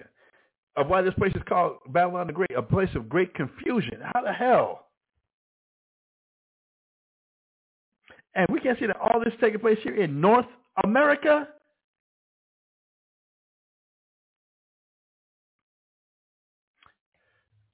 It was prophesied. God, it's not like God didn't already say it was going to happen, but did we trust? And we've been trusting God's word. Let's see. Revelation chapter 11, verse 8. And their dead bodies shall lie in the street of the great city, which spiritually is called Sodom and Egypt. And Egypt, what took place in ancient Egypt? Slavery. What's been taking place here in North America? Slavery. You don't have to be an engineer of rocket science to put some of these clues together. Unless God is giving you a reprobate mind. Unless God is you've just pissed God off so much, he refused to let you see this. This seems elementary. which spiritually is called Sodom and Egypt, where also our Lord was crucified. Now, we know Christ was crucified in Jerusalem at Calvary. We know this. That has a physical crucifixion. But what else about the Lord has been crucified? Where is the main image of Christ being put as white? Where is that being promoted the most, if not here in North America? With over 41,000 different Christian denominations. Where is the main charge of gay churches, gay Baptist churches with lesbian pastors and deaconesses and prophetesses and gay ministers, T.D. Snakes, Bishop Eddie Longstroke? Where else can you find this but where the truth about Christ has been crucified, along with the other clue of a spiritual Egypt, another clue of spiritual Sodom and Gomorrah, another clue of Israelites losing their purpose, losing their way, not know who the hell they are or what the true purpose is, and Babylon the Great, a place of great confusion. This don't take a lot of deductive reasoning, y'all. It really doesn't. Verse 9, Revelation chapter 11, verse 9. It says, and they are the people and kindreds and tongues and nations shall see their dead bodies 3 days and a half, and shall not suffer their dead bodies to be put in graves. Now, this 3 days and a half is symbolic or metaphorical or allegorical. It represents 350 years. All right? The 350 years being from the official start of slavery, even though slavery was going on before 1619. 1619 being the official start of slavery, if you count 350 years, 3 days and a half, 3 full days and a half, which would be 3.5. If you count 350 years from 1619, 350 years gives you what? 1969. What just happened to happen in 1969? That's when the so-called white man claims he went to the moon. And the eagle has landed. All right? When we couple that with what we read, the prophecies in the book of Obadiah and the prophecies in Jeremiah chapter 49, it tells you about when the Lord was going to start the countdown of Esau's kingdom.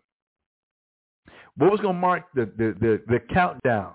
You know, the 10, 9, 8, 7, 6, 5, 4, 3, 2, 1. What was going to begin the countdown?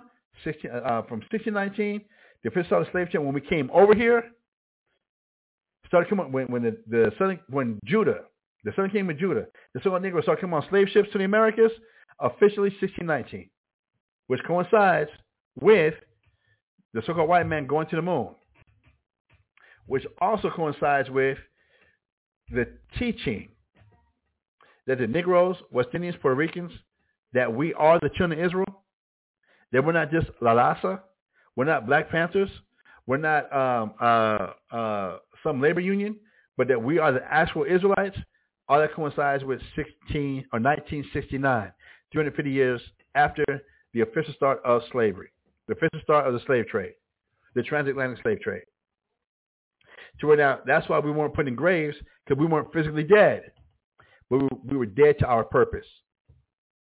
Dead to why God created us and what our purpose is. All right? Now check this out now. Revelation chapter 11, verse 10. Revelation chapter 11, verse 10. And it says, and they that dwell upon the earth shall rejoice over them and make merry and shall send gifts one to another. Because these two prophets tormented them that dwell on the earth. What were the gifts that were sent back and forth?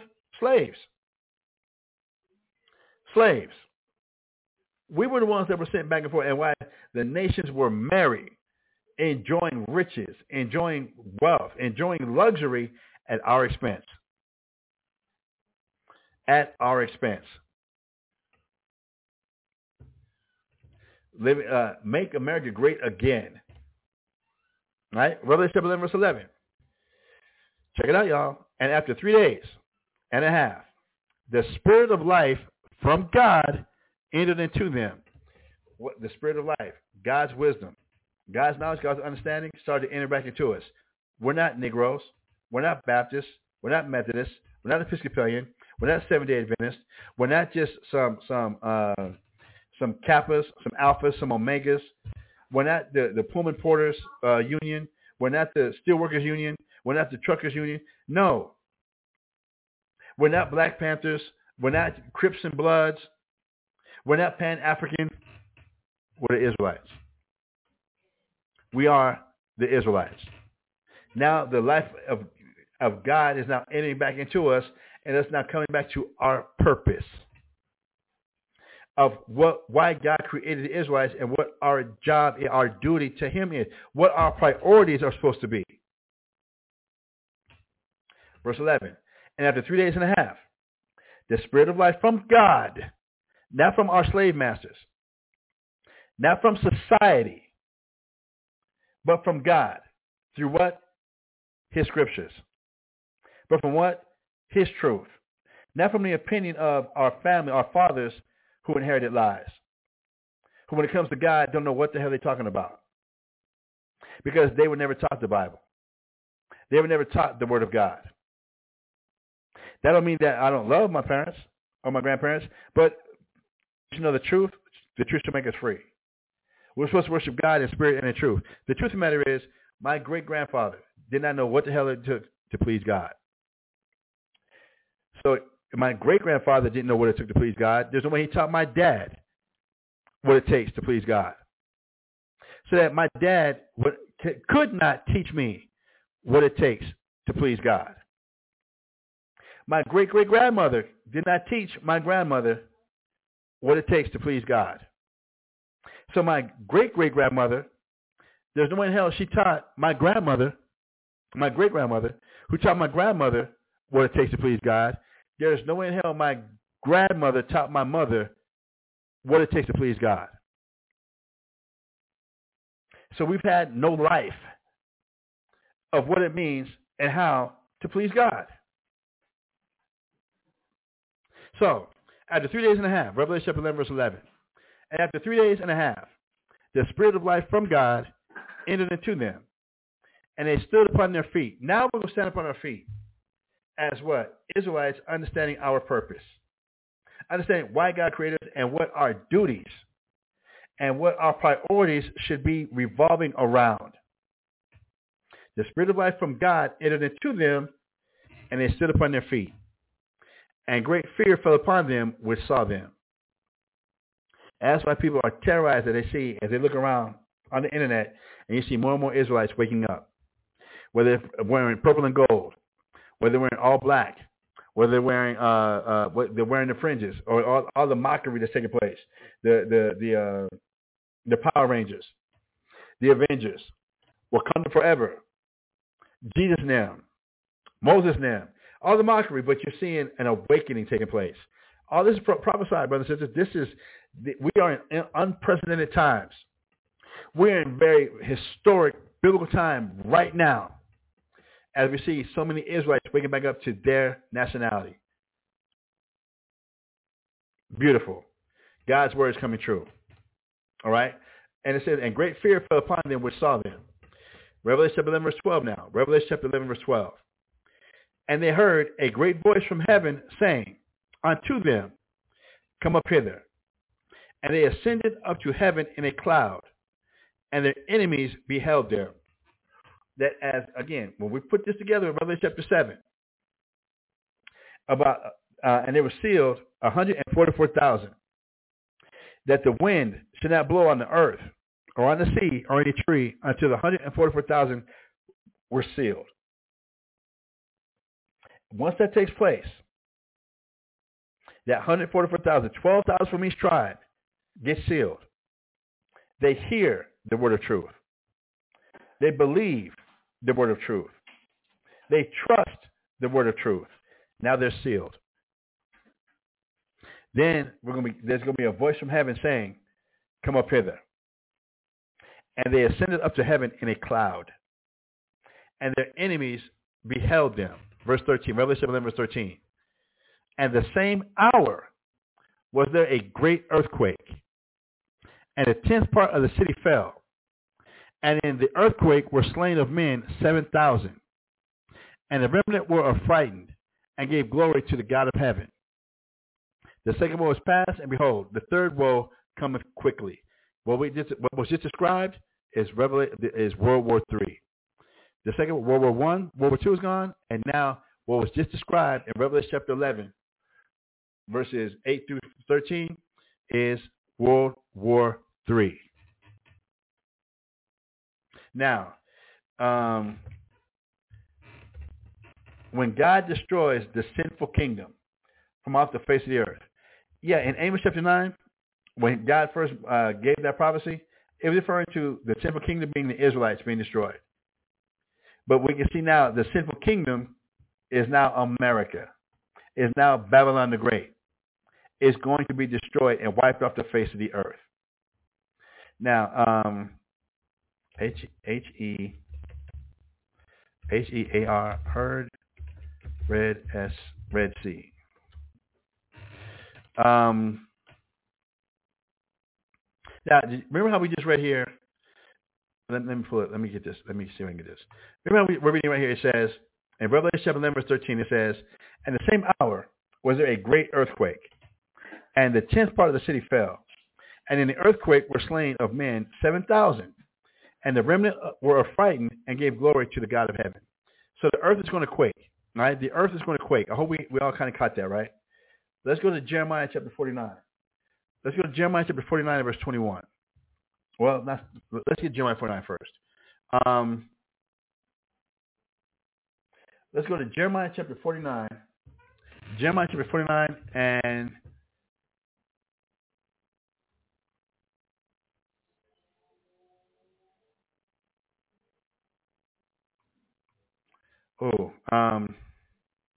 start at verse 17.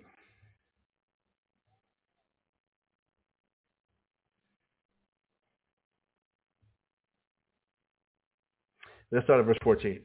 Let's go to, do I want to start at 12?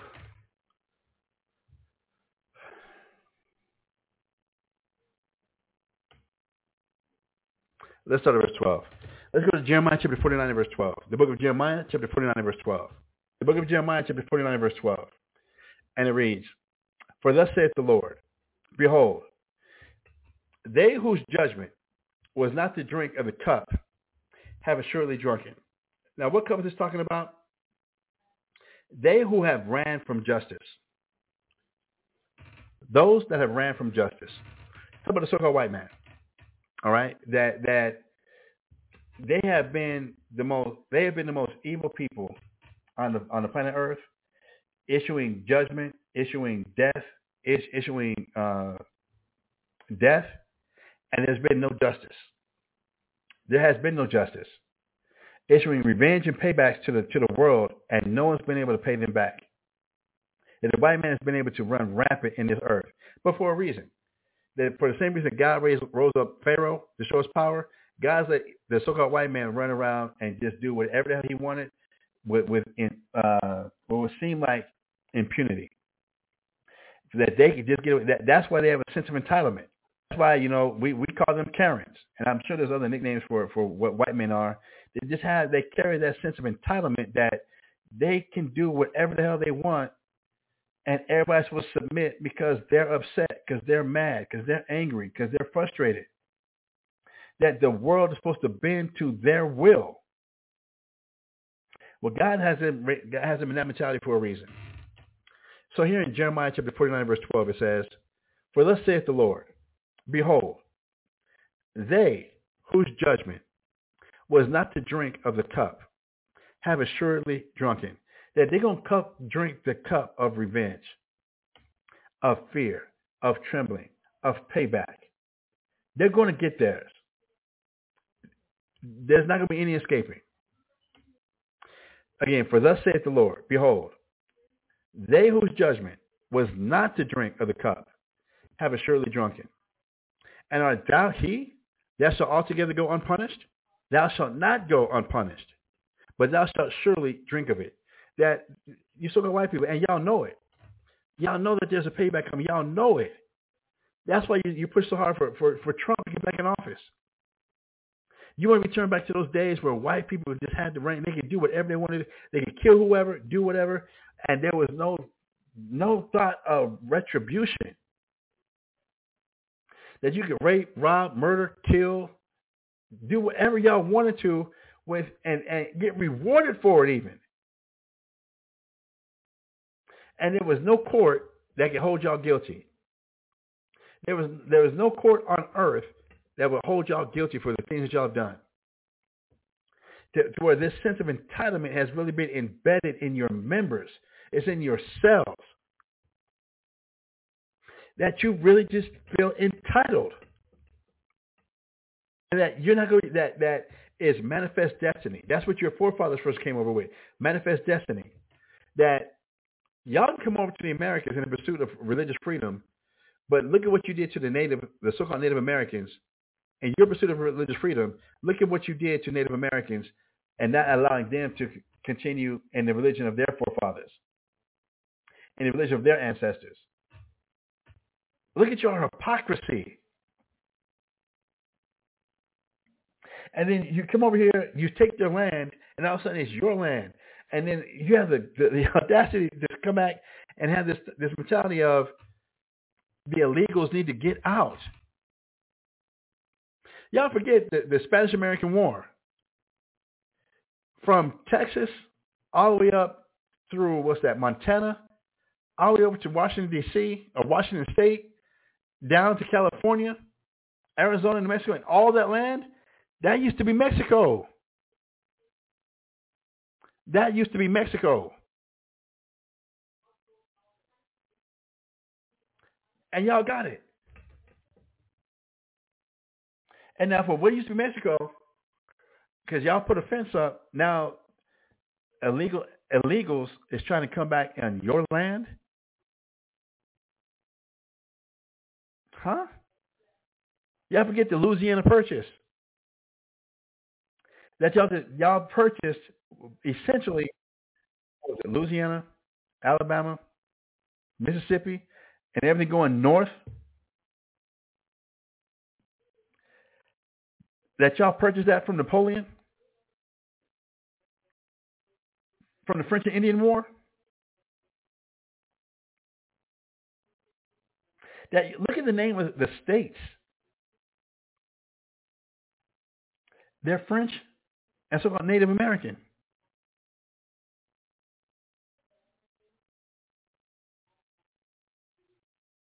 Missouri, Michigan, Kansas, Oklahoma, Dakota, Chicago. Those are Native American names.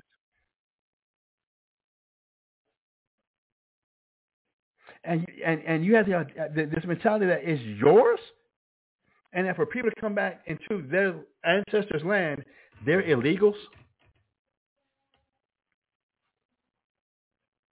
Yeah, the Trail of Tears, where you forced migrated people from, Georgia, North Carolina, Virginia, South Carolina, and forced marched them from their homelands, their ancestral land, to the Dust Bowls of Oklahoma, Northern Texas, Eastern New Mexico. They found that they had oil on that land, and all of a sudden, your ass becomes a $5 Indian. Come on, y'all. Come on. I know that the 1 hour time, the 2 hour time has elapsed. I'm about to end this class. I just want to go over this right here. All right. So in Jeremiah chapter 49, verse 12, it says, "For thus saith the Lord, behold, they whose judgment was not to drink of the cup, have assuredly drunken. And art thou he that shall altogether go unpunished? Thou shalt not go unpunished, but thou shalt surely drink of it." The time's going to come that payback is coming. There is a God in heaven. All right? Verse 13. "For I have sworn by myself, saith the Lord, that Basra shall become a desolation, a reproach, a waste, and a curse, and all the cities thereof shall be perpetual waste." Now, Basra is actually in the land of Egypt, land of Edom, which is south of Israel.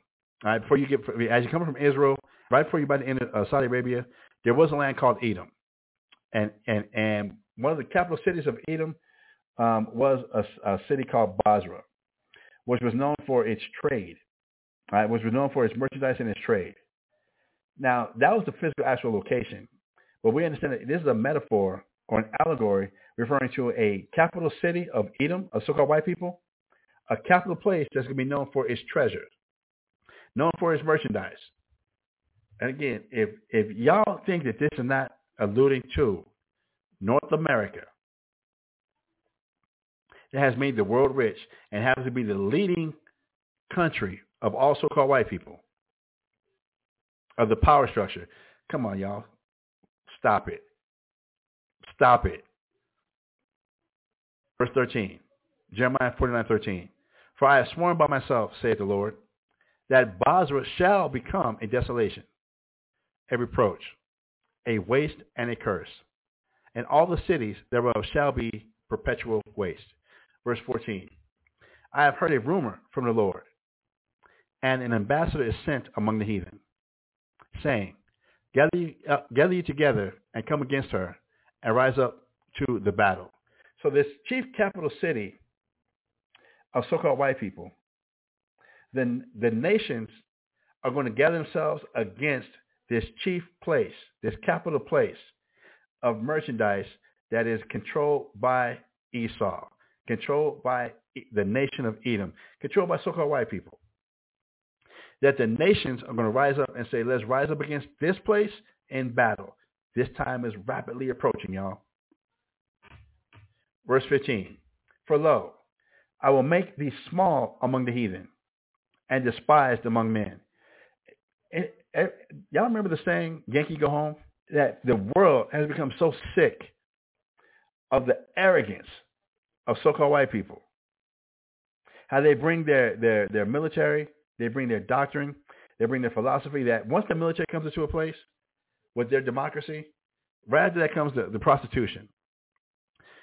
And then the vices, the drug use, and the religion. And now the ancient traditions of whatever land they just conquered or invaded, all those get erased, and it's about becoming Americanized or Westernized. But it's getting to the point where now the nations are rising up and saying, no, we're tired. America, get out. Your leash is done. Your time here in our land, y'all got to go. We're taking back over our land. We're taking back over control. And then it's funny how you see a lot of leaders that are doing this somehow die mysteriously or overthrown in some type of coup. Saddam Hussein,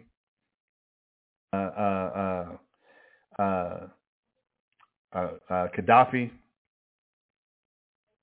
That these leaders of all these countries are rising up against America and wanting to let go of the American dollar, using the dollar to pay for greenbacks. They want to stop using greenbacks to purchase oil, and let's use natural resources of our land. We have a lot of gold, so let's start using gold to buy and purchase our oil, because America ain't got no gold left. Now, Fort Knox, forget about it. Done. Knowing that would just completely economically ruin America. Then now all these leaders that are trying to raise up for their own countries, somehow being put to death in some type of coup. Led by good old CIA, good old FBI of America. And the world is getting sick of this place. Verse 16, Jeremiah chapter 49, verse 16. Thy terribleness hath deceived thee, and the pride of thine heart, O thou that dwellest in the clefts of the rock, that holdest the height of the hill. You know, king of the mountain, king of the hill. You've been on top of the world. And your military has got you there. But it says that your technology and how you've acquired and done things has deceived you. You thought it was all about you. Not realizing God's been setting you up the whole time. Reading on. Though thou shouldest make thy nest as high as the eagle, I will bring thee down from thence, saith the Lord. And is it, again, maybe it's a coincidence, 1969, y'all went to the moon, claimed y'all went to the moon, and said the eagle has landed. And that marked, right at that time, your boy Nixon gets caught. Watergate, he gets fired. Y'all lose the Vietnam War. All of a sudden, where America's riding high off the hog, y'all starting to crash.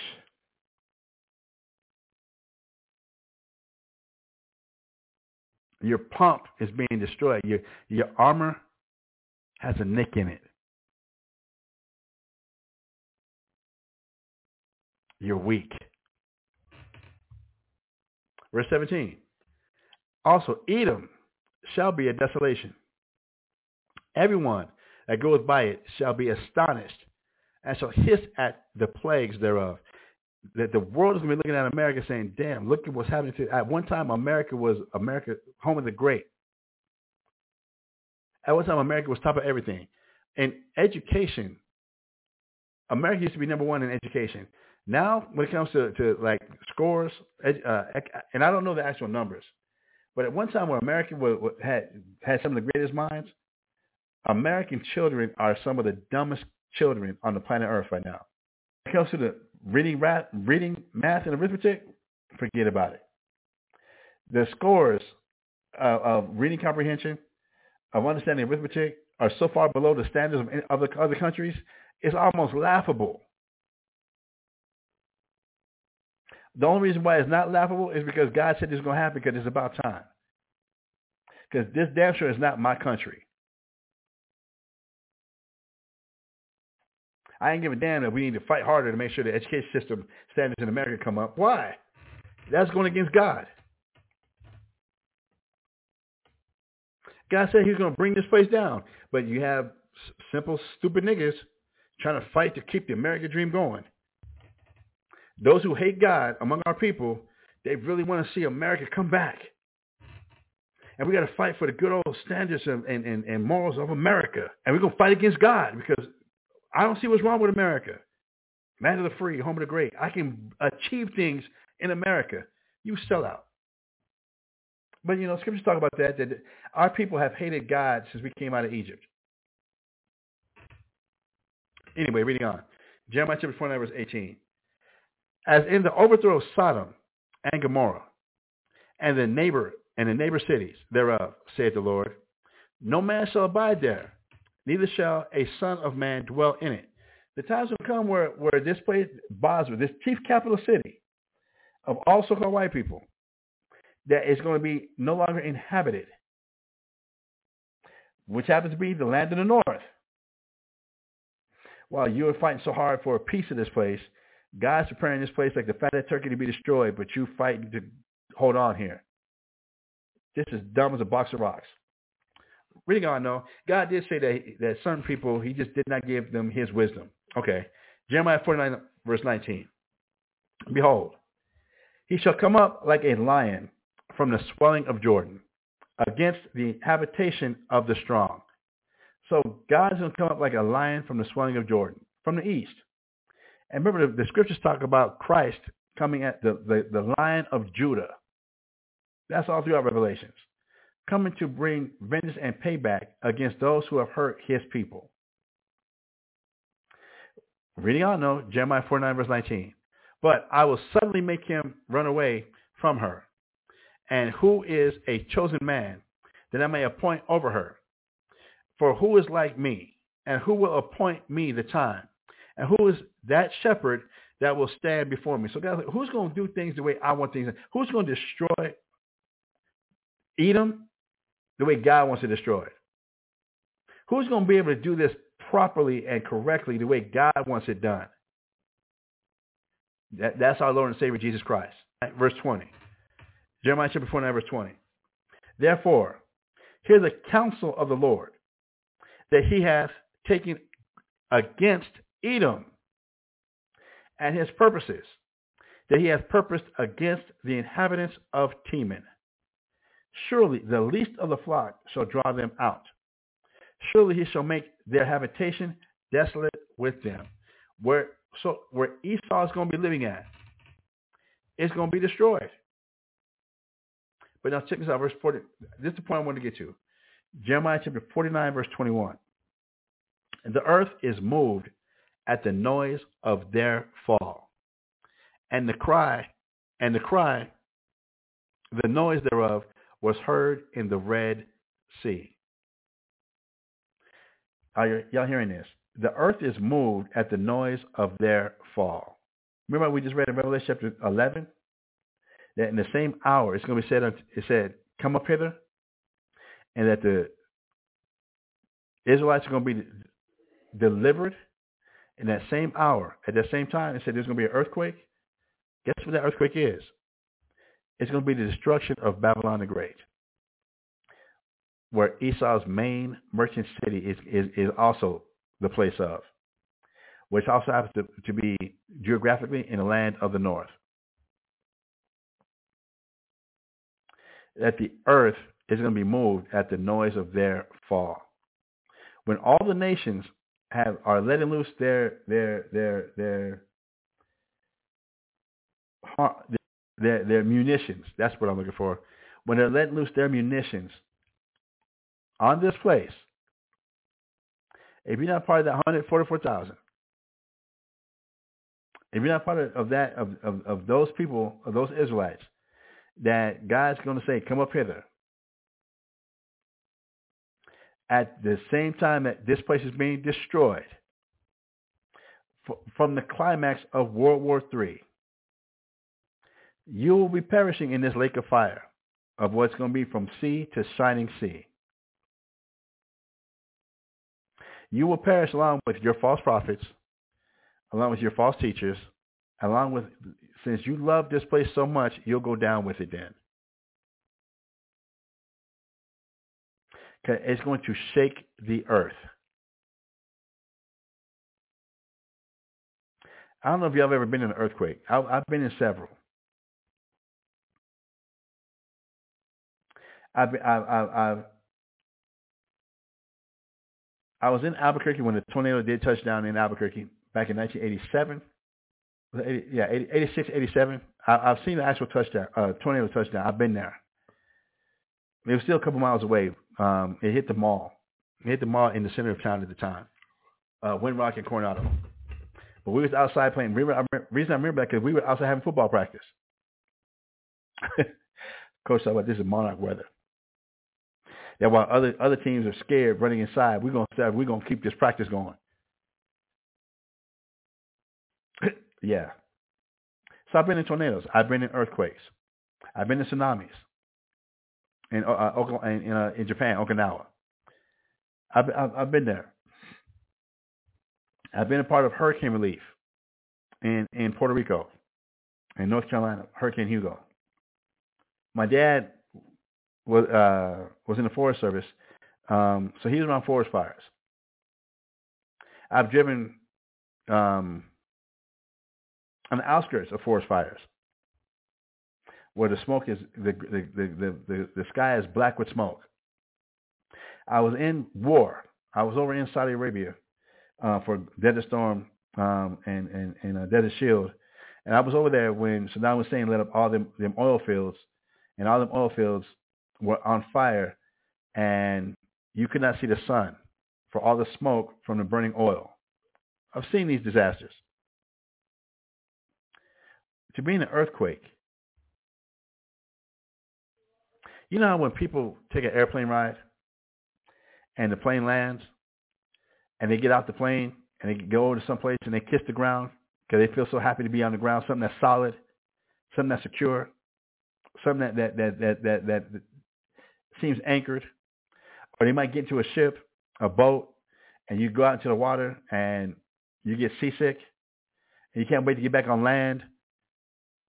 And you get out and you hug the land or even kiss the land because it's solid, because it's there, it's anchored, so you feel safe and secure.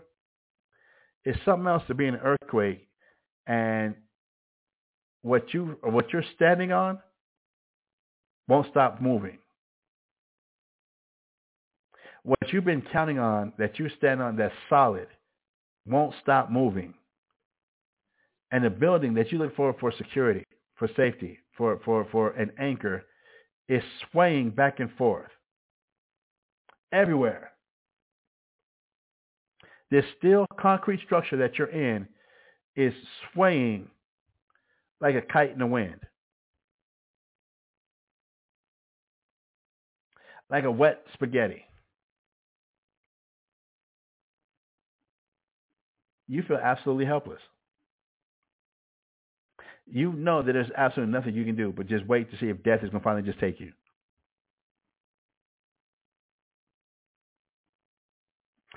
When the Lord finally destroys Sodom and Gomorrah, the spiritual place called Sodom, the spiritual place called Babylon the Great, the spiritual place called Egypt, which happens to be in the land of the north, it's going to shake the entire planet.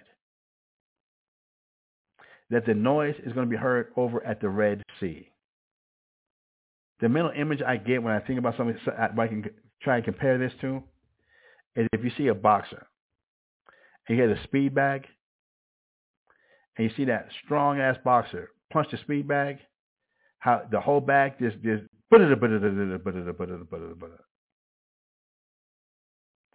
going to be like God is punching the earth and his fist is going to hit right on America.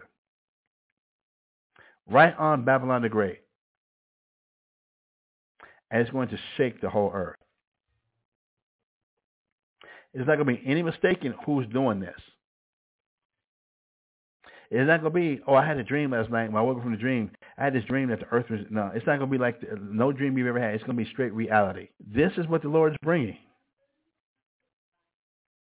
This is what the Lord is bringing. So we can go ahead and try to ignore. We can go ahead and continue on in whatever fantasy that we can continue hearing the word of truth, but not believing the word of truth, not trusting the word of truth. That's on us. That is not going to stop God's prophecies, not in the least bit. So with that, brothers and sisters, the 2 hours has expired. We didn't even touch on what the topic I wanted to get you to tonight. I'm going to come back and rename this class. I think I'll rename it. What am I going to rename this class? Let me close this window. Close this window. Close this window. No, I don't need this right now. I'm going to rename this. I'm going to rename this class Being Sealed. I'm going to rename this class Being Sealed. So it'll come up on Google Podcast, on iHeartRadio Podcast, on Podcast Addict, on I'm adjusted in the Blog Talk Radio Library. Being Sealed. All right, being sealed.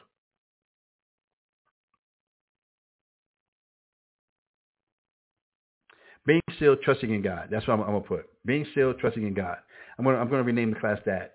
And then tomorrow morning, since I'm not working tonight, tomorrow morning I'll come back with class tomorrow morning, and we will go over Build Your House on the Rock, Part 5. That many among them shall stumble and fall. That we want to make sure that what you're standing on, what you believe in, what you're standing 10 toes down on, that you want to make sure that it better be solid as a rock. Dum dum dum dum dum. Hope what we're standing on, what you're building, because everybody is going to be judged on what you're building. Every one of us is going to be judged on what you're building with the Word of God, and what you're not building with the Word of God. Everybody's going to be judged. Every one of us. So with that, brothers and sisters, I am going to bring tonight's show to an end. Thank everybody for tuning in. And my apologies that it was not Tazapa who had the realm, along with his wife and their support with class tonight. It was me. The most I say the same, I will do the class tomorrow morning, Blog Talk tomorrow morning. And then we'll come back hopefully on Thursday, and you'll be able to hear from the teacher, Tazapa, on Thursday. And I'm going to check to see when we can be blessed to get Brother Nagaya back on the microphone. All right? So with that, brothers and sisters, thank everybody again for tuning in.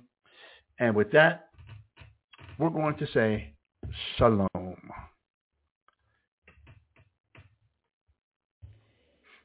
Hear,